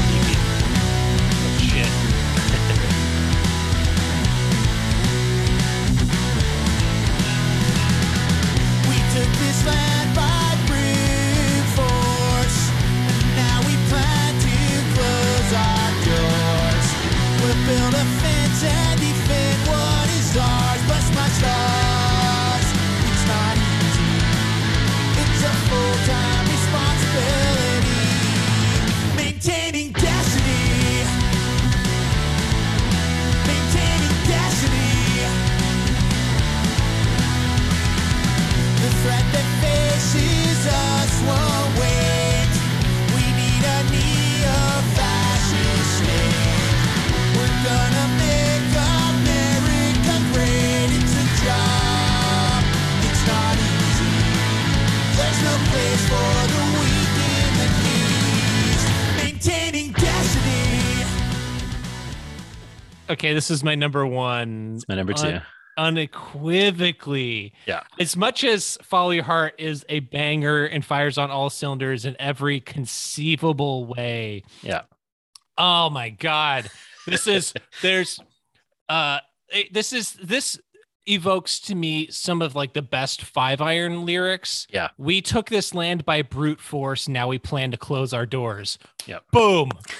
Boom. That is a kidney punch. Yes. Um, I started writing down portions of the song, and then I was like, made a note to just read all the lyrics. So, can we just read them all? This was okay. Yeah, I'll start at the top. Okay. We took this land by brute force. Now we plan to close our doors. We'll build a fence and defend what is ours. Bless my stars. It's not easy. It's a full-time responsibility maintaining destiny. The threat that faces us won't wait. We need a neo-fascist state, and we're going to make America great. It's a job. It's not easy. There's no place for the weak in the knees, maintaining destiny.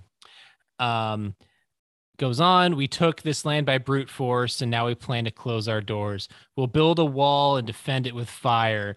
For the flag, for the empire, for the white, for the wealthy, for our God, for our country, for the man with the capital T, maintaining destiny.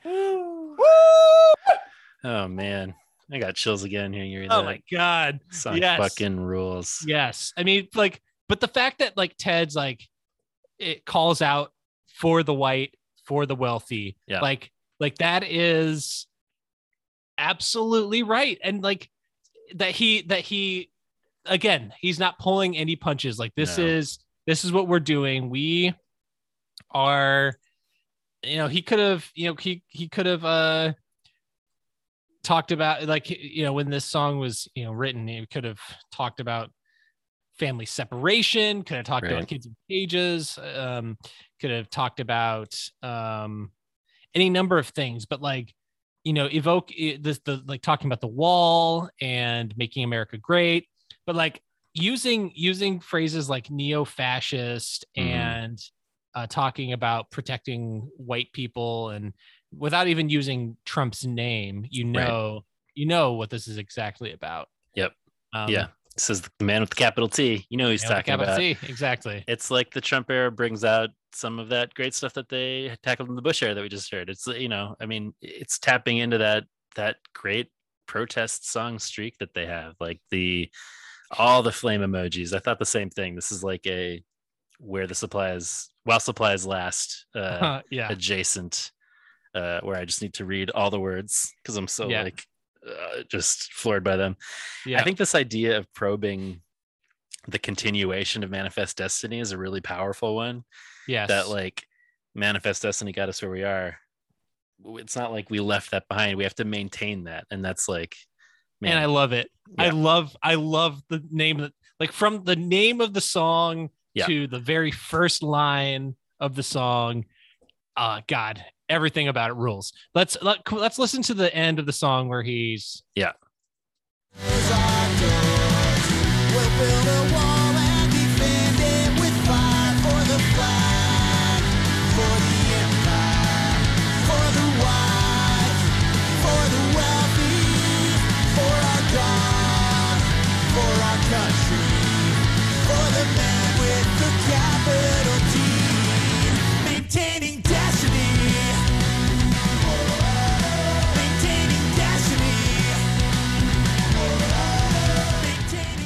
and the fact that they hold off on those whoa-ohs until the end, it becomes so satisfying.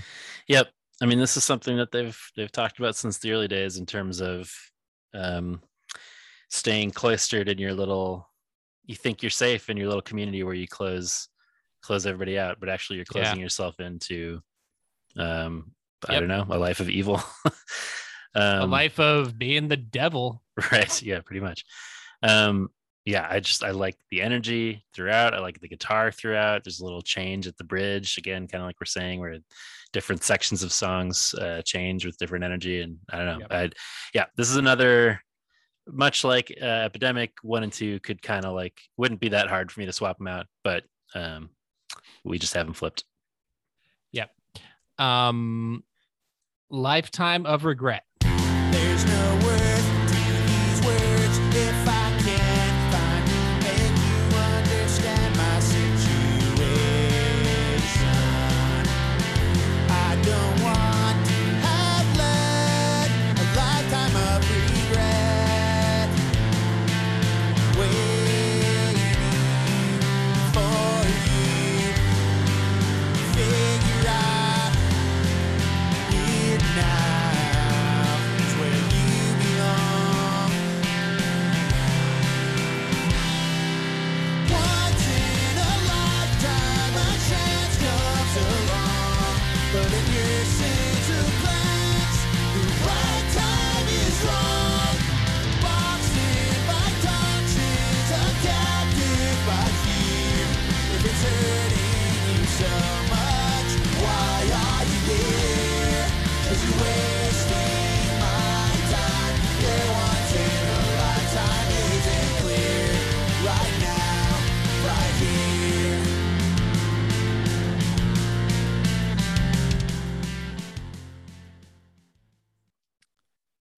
This would be my number 5. Okay, well, this is my number 4. Yeah. Okay. So here's what I want to say. So me ranking any song on this record is not an indication of, like, even my number 5, I don't dislike, because I'm into every single song on this record. Sure. And I think they're doing something really interesting with the bass and the melodies and the guitar picking, and the harmonies are so The harmonies are great. The harmonies are so tight. Yeah. They're so good. This is the one that's sort of, it's definitely the weakest for me. I mean, I still think it's pretty good. I think there are definitely nice moments. I agree. Those soaring harmonies really kind of seal it for me in terms of, like, this still is a song that works pretty well.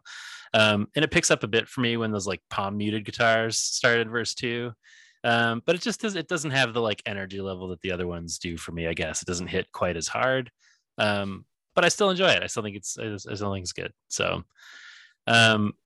lyrically, it seems to be kind of like trying to pull someone he cares about out of a dark place, which they've definitely written songs about before. Sort of seems in that tradition. So yeah, I don't know, I like it. It's almost like a song version of an intervention, right?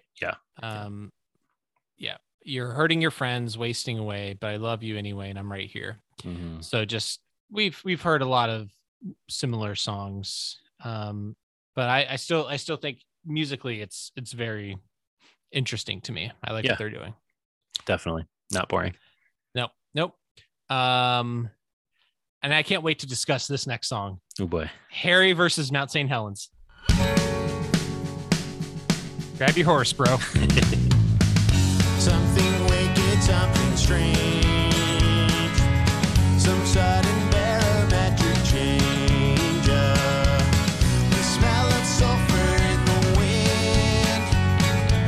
So it begins, my only friends. I can feel it in my knees. This one will be the end of me. Here I'll make my final stand. This land is my land. This land is mine. I'm not gonna budge. This is my sweat and my blood. Be it ash, be it mud. I'm Harry Truman. No shallow grave, my needs won't be.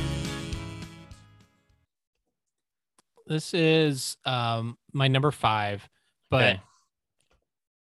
It's my number 3. I like it a lot. I like it a lot. Bro, what did I just say? I'm just surprised you don't like it more. No, I You do. love that cowpunk. I do.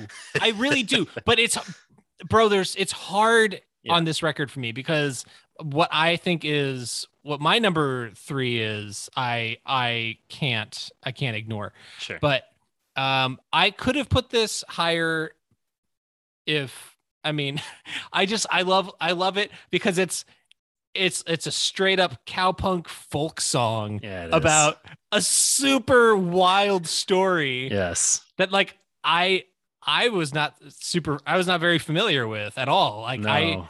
I it's certainly sad. thought the Harry Truman that he was referring to was the was president. the president. And I was But- like trying to figure out what the metaphor was here. Yeah, It's yeah, I mean, Harry Truman said the buck stops here. I guess he was stubborn. Maybe there's something there. And it's like, oh no, there's a dude named Harry R. Truman, right? yeah. He refused to leave his home near Mount St. Helens in 1980 despite evacuation orders, and he died as a result. Yeah. Um, That and like a bunch of his, like, cats and dogs too. oh, Like man. but like this is so I found there are a number. I mean, they aren't the only band that has written about Harry R. Truman. Interesting.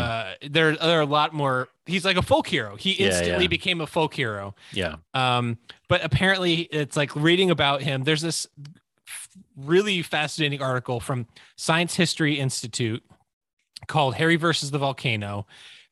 Foul-mouthed, heavy-drinking, eccentric Harry R. Truman became a folk hero for refusing to evacuate his home in the months before Mount St. Helens erupted. Where did he go once it did? So they're looking at this from like a scientific perspective as well. Interesting. But because they talk about in the end, the Mountain One, of course, Mount St. Helens finally blew on May 18th at 8:32 a.m. A boom heard 200 miles away. Wow. Even 45 miles distant, steams got so hot that salmon started leaping onto the banks. Wow. Near Truman's campground, a plume of hot smoke, a black plume of hot ash, 100 stories tall, went charging down the mountain at 350 miles per hour. Jeez. The intense heat twisted the 250-foot fir trees like scraps of plastic in a campfire. The river valley that bore the brunt of the blast was buried under dozens of yards of sulfur-smelling ash and debris. Harry Truman died in that onslaught, but the likely means of his death and the fate of his body might surprise you. For one thing, by studying the victims of similar eruptions, we can infer that he probably didn't suffer. Many bodies recovered from Mount Vesuvius eruption of 79 CE show no sign of fear or struggle.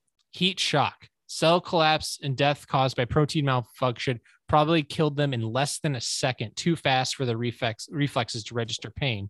Wow. As for Truman's remains, there are a few possible outcomes. Several Vesuvius victims were buried in ash, which hardened around them and left a human-shaped cavity in the ground as their bodies decayed. So that's one potential end. But Truman's campground lay so close to Mount St. Helens, there's an even wilder possibility that he vaporized almost instantly. Oh, shit. Wow. It's so intense. Wow. And then it goes on to talk about what happens with heat and water and certain levels of vaporizing of water and how much water's in the body. It's just they're very much looking at it from a scientific perspective, not just like a folk hero sort of tale. Right. So yeah. I'm like, because that's to a scientist, that's probably like, what happens when you're literally like right at the base of a volcano and so interesting. It's a wild story. It really is. I'm also looking at images of the Pompeii blast, the Vesuvius bodies, which I've seen these before, but they are wild. Those like casts that it left behind. Anyway, he probably should have evacuated, but props to him for standing his ground, I guess.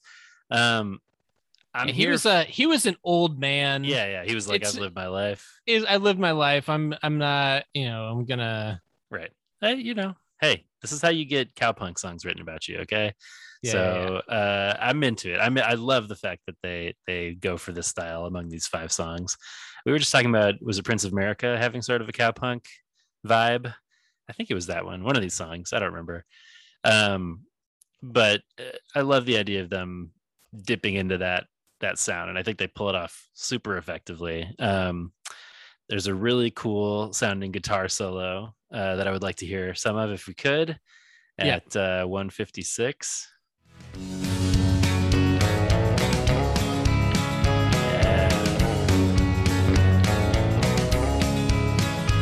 Sounds great. I really like it. So warm, and so jangly. Yeah, it's giving those tumble down vibes again. It does, for sure. That was a great era. Yeah. I want everybody, people should go read this sciencehistory.org article. But one other thing I want to read very quickly about how intense this was.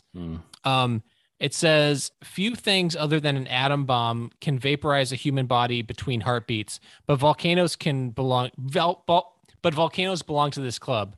Overall, the Mount St. Helens blast released the equivalent of, depending on the estimate, several thousand Hiroshima bombs over its 9-hour eruption. Wow. That is wild. Yeah. Well, I mean, I think there's probably something to be said for that, using that as a metaphor for like not budging, right? Like standing your ground. Like, this guy was like, I see your several Hiroshima bombs and I will stay in my house. Thank you. Yep. Yeah. Anything else you want to say about Harry? I don't think so. More to say about this next one too. Ooh, devil's in the details. Oh yes.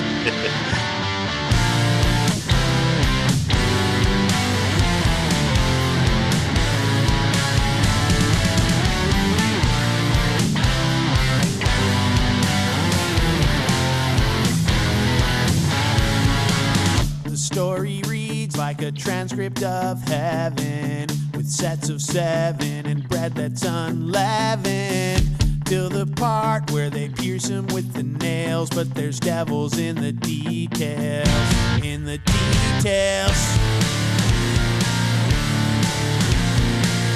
Straight to hell, gone cloistered in your cell, like I'm speaking glossolalia. Let me tell ya, it's so strange, cause the feeling never fails. But there's devils in the details, in the details. Devils in the details, devils in the details, devils in the details. Devils in the details, it's in the details, devils in the details.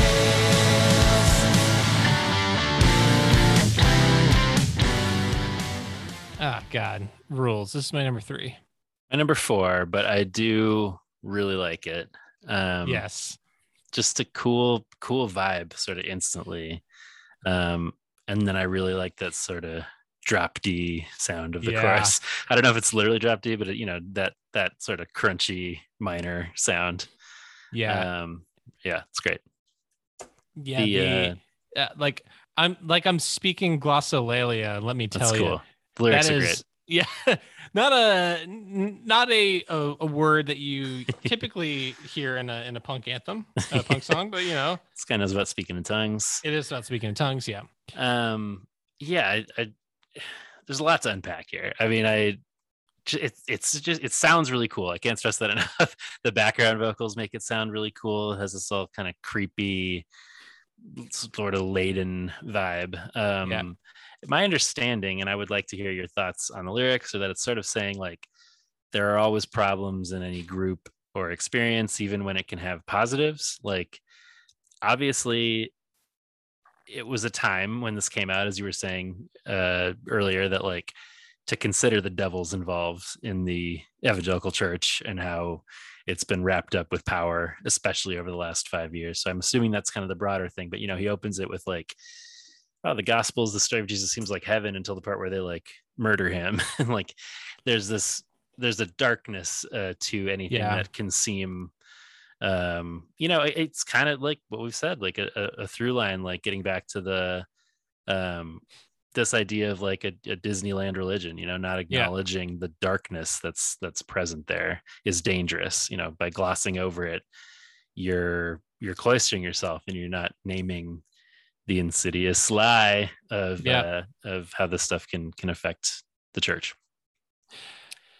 Yeah, you can seek, just don't peek behind the veils. I think that's so good. Oof.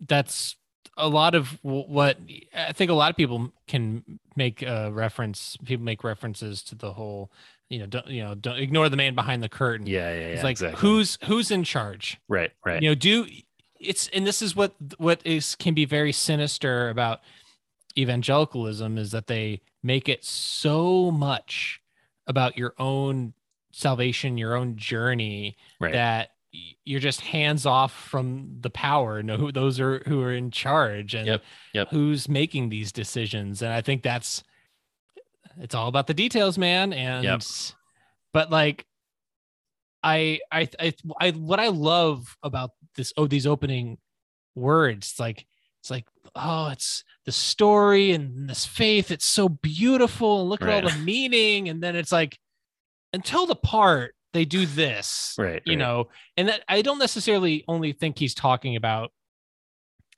like the crucifixion. Sure.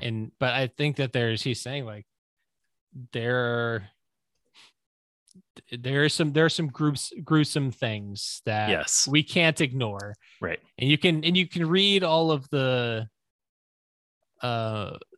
beautiful, lovely words, but you can't ignore the difficult stuff. Right.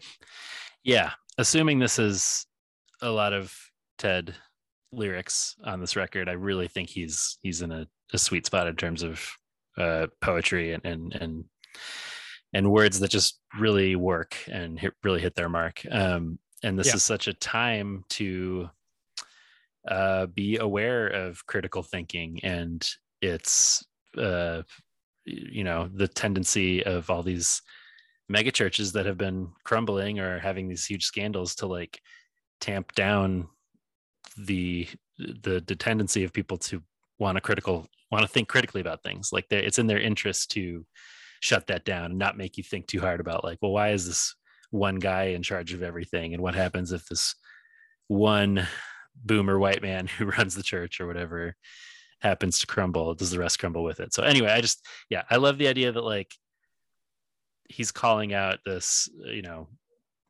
this tendency we have in circles of the church to be like, well, we can't call that out too much, because then you're calling out the church and you're calling out God. And it's like, no, this is what it is to be a person of faith, professing faith, is to try and think critically about how your faith works in the world. Anyway, I'm not saying it as well as Ted does, but quite a closer, quite a record.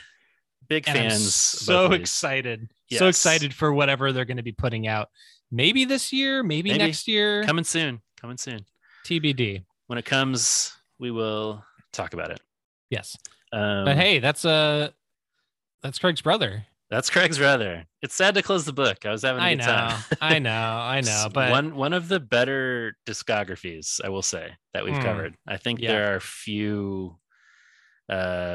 I think they're mostly really solid releases here. So I agree.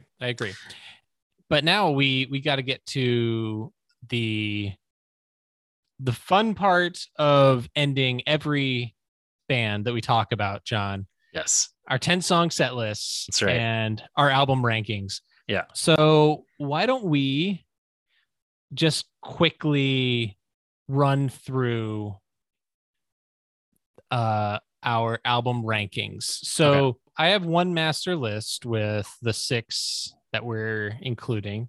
Okay. So should we just start with what's in last place for us? Yeah. That would be Keeping It Real. Same here. As we discussed in that earlier year's episode on the Patreon, there's some interesting stuff in there, but come on, it's too rough for me to rank it much higher than that. And I know when we threw out the question, there's some people that have it fairly high, which I understand. And maybe you were like on board with them from the beginning. Right. As we said, I like the songs on there. It's just, there's some tough listens. And especially when I was listening to it on headphones and the warbliness, I don't know, maybe it's the way I feel about Poking At Ya, and it's like sure. I love Poking At Ya, but it's like 8th in my list or something on the MXPX records. It's like, it's still near, right? I can't remember where it is, but it's still close. I think it was 7 for me. So I think it's still near the bottom for me. For me. Yeah. Okay. It doesn't necessarily mean it's terrible. Like the songs, what they're doing, they showed promise. Yeah. It's just they tightened it up, and but where they didn't tighten it up was at my number 5, which is at Lost at Sea. Same here. Yep. I feel like we've made our case. We've made our case. We need not say anymore. The only other thing I'll say is, like, when we asked about this, people waited on social media. Lost at Sea for almost everyone, either number 1 or number 2. So I really truly don't understand. Or someone's got it at number 3, but high up for most folks. So yeah.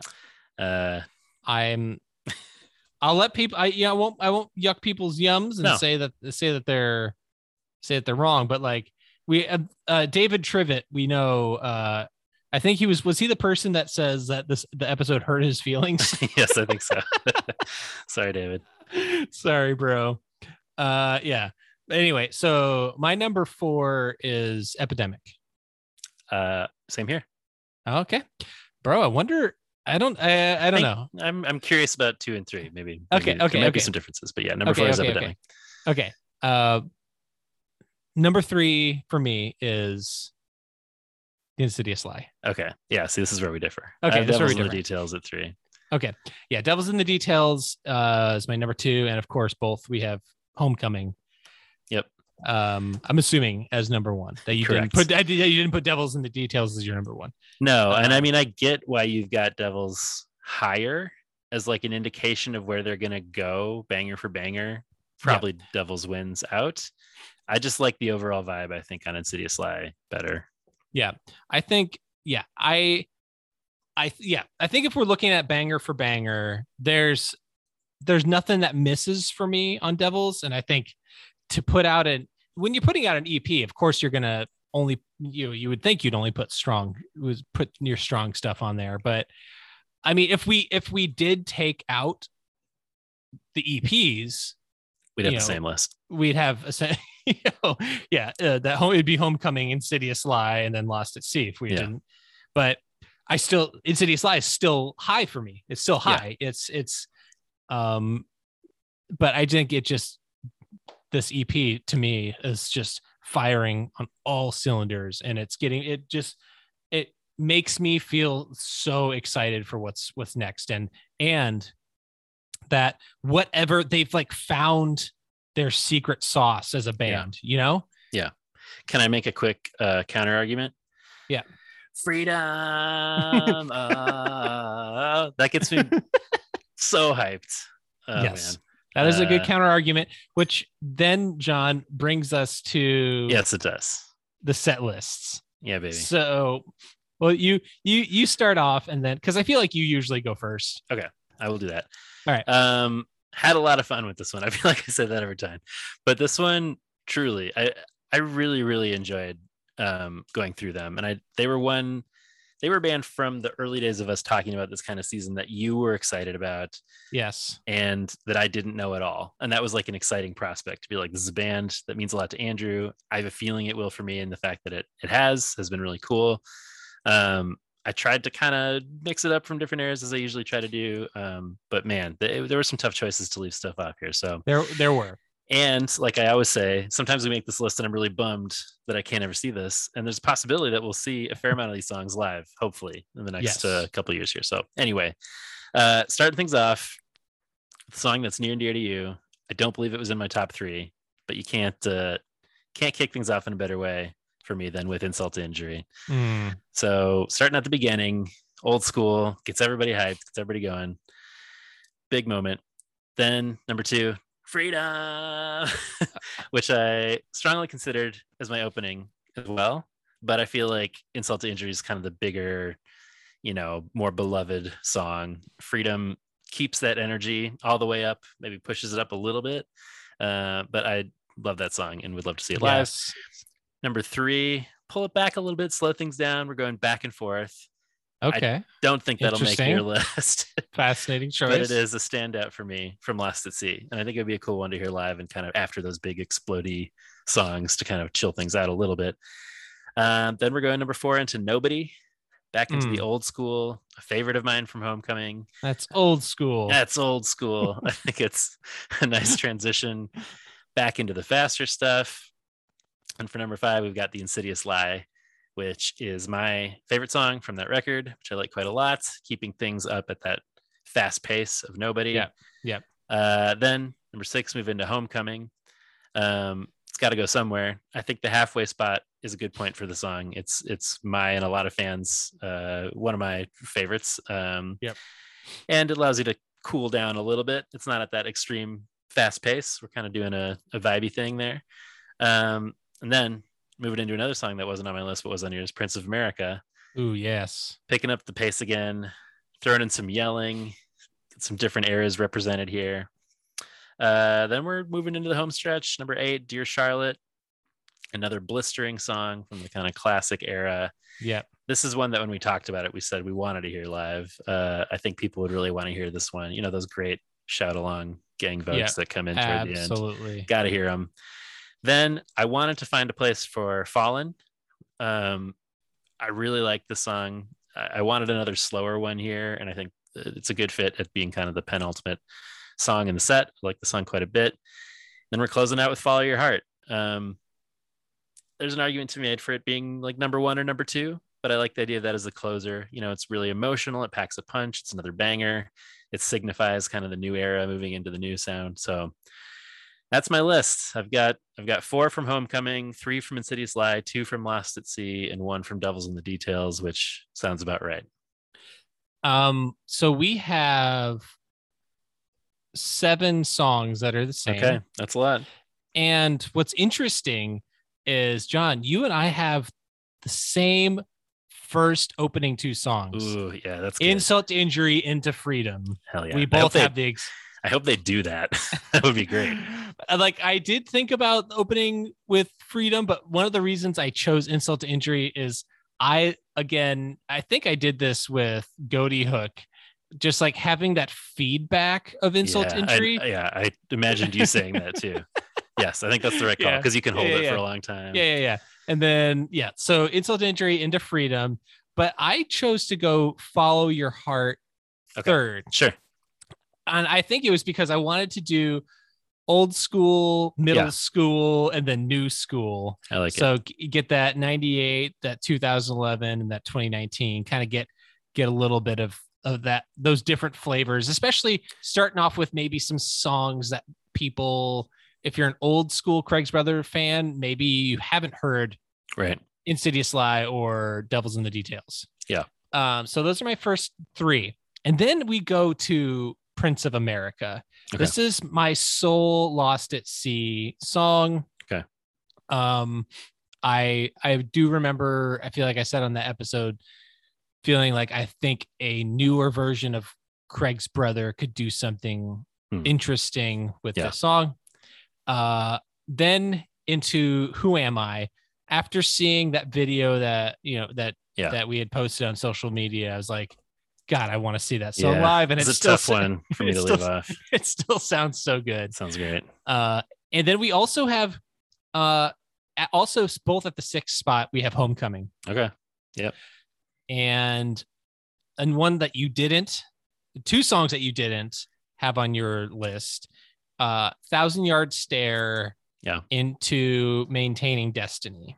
Oh yeah, Maintaining Destiny. Another tough one to leave off. Yeah. But then we also, the penultimate song, we both have Fallen. Yep. Cool. And I decided to close out with Dear Charlotte.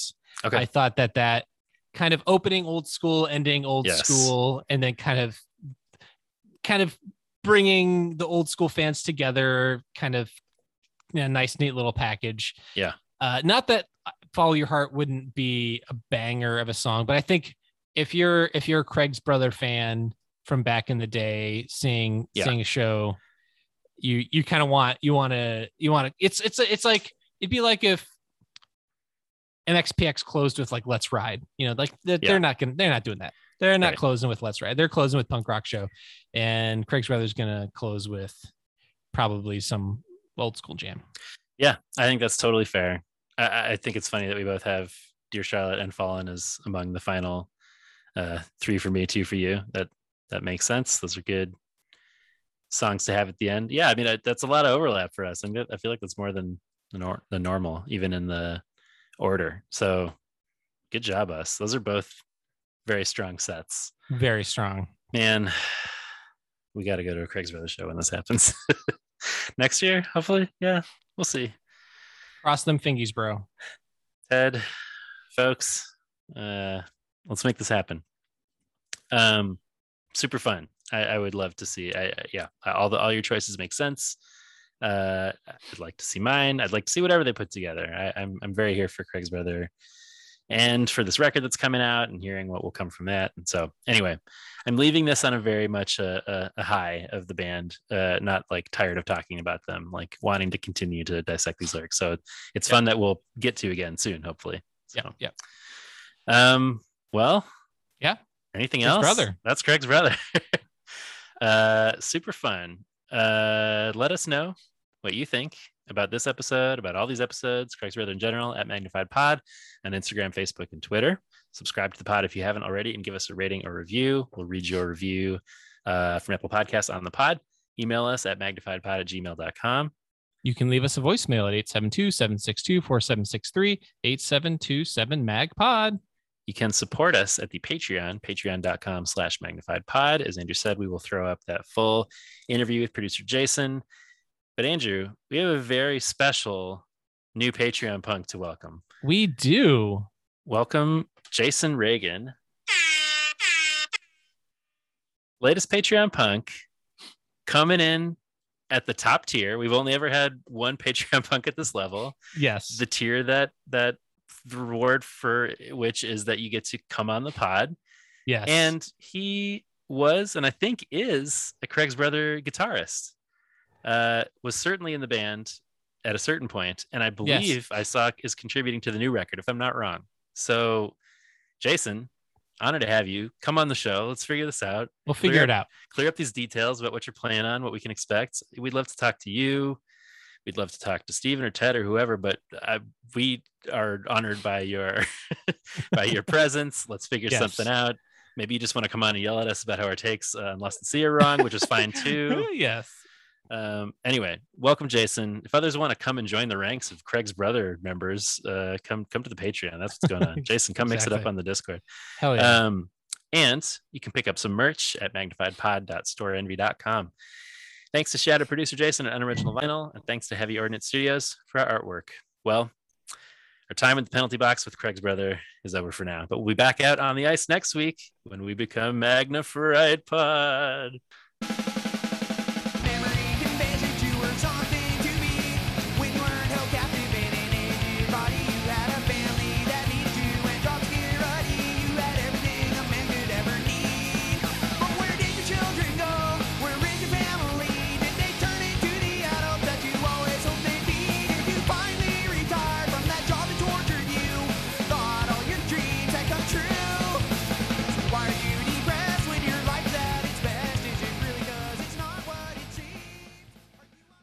So good. So good.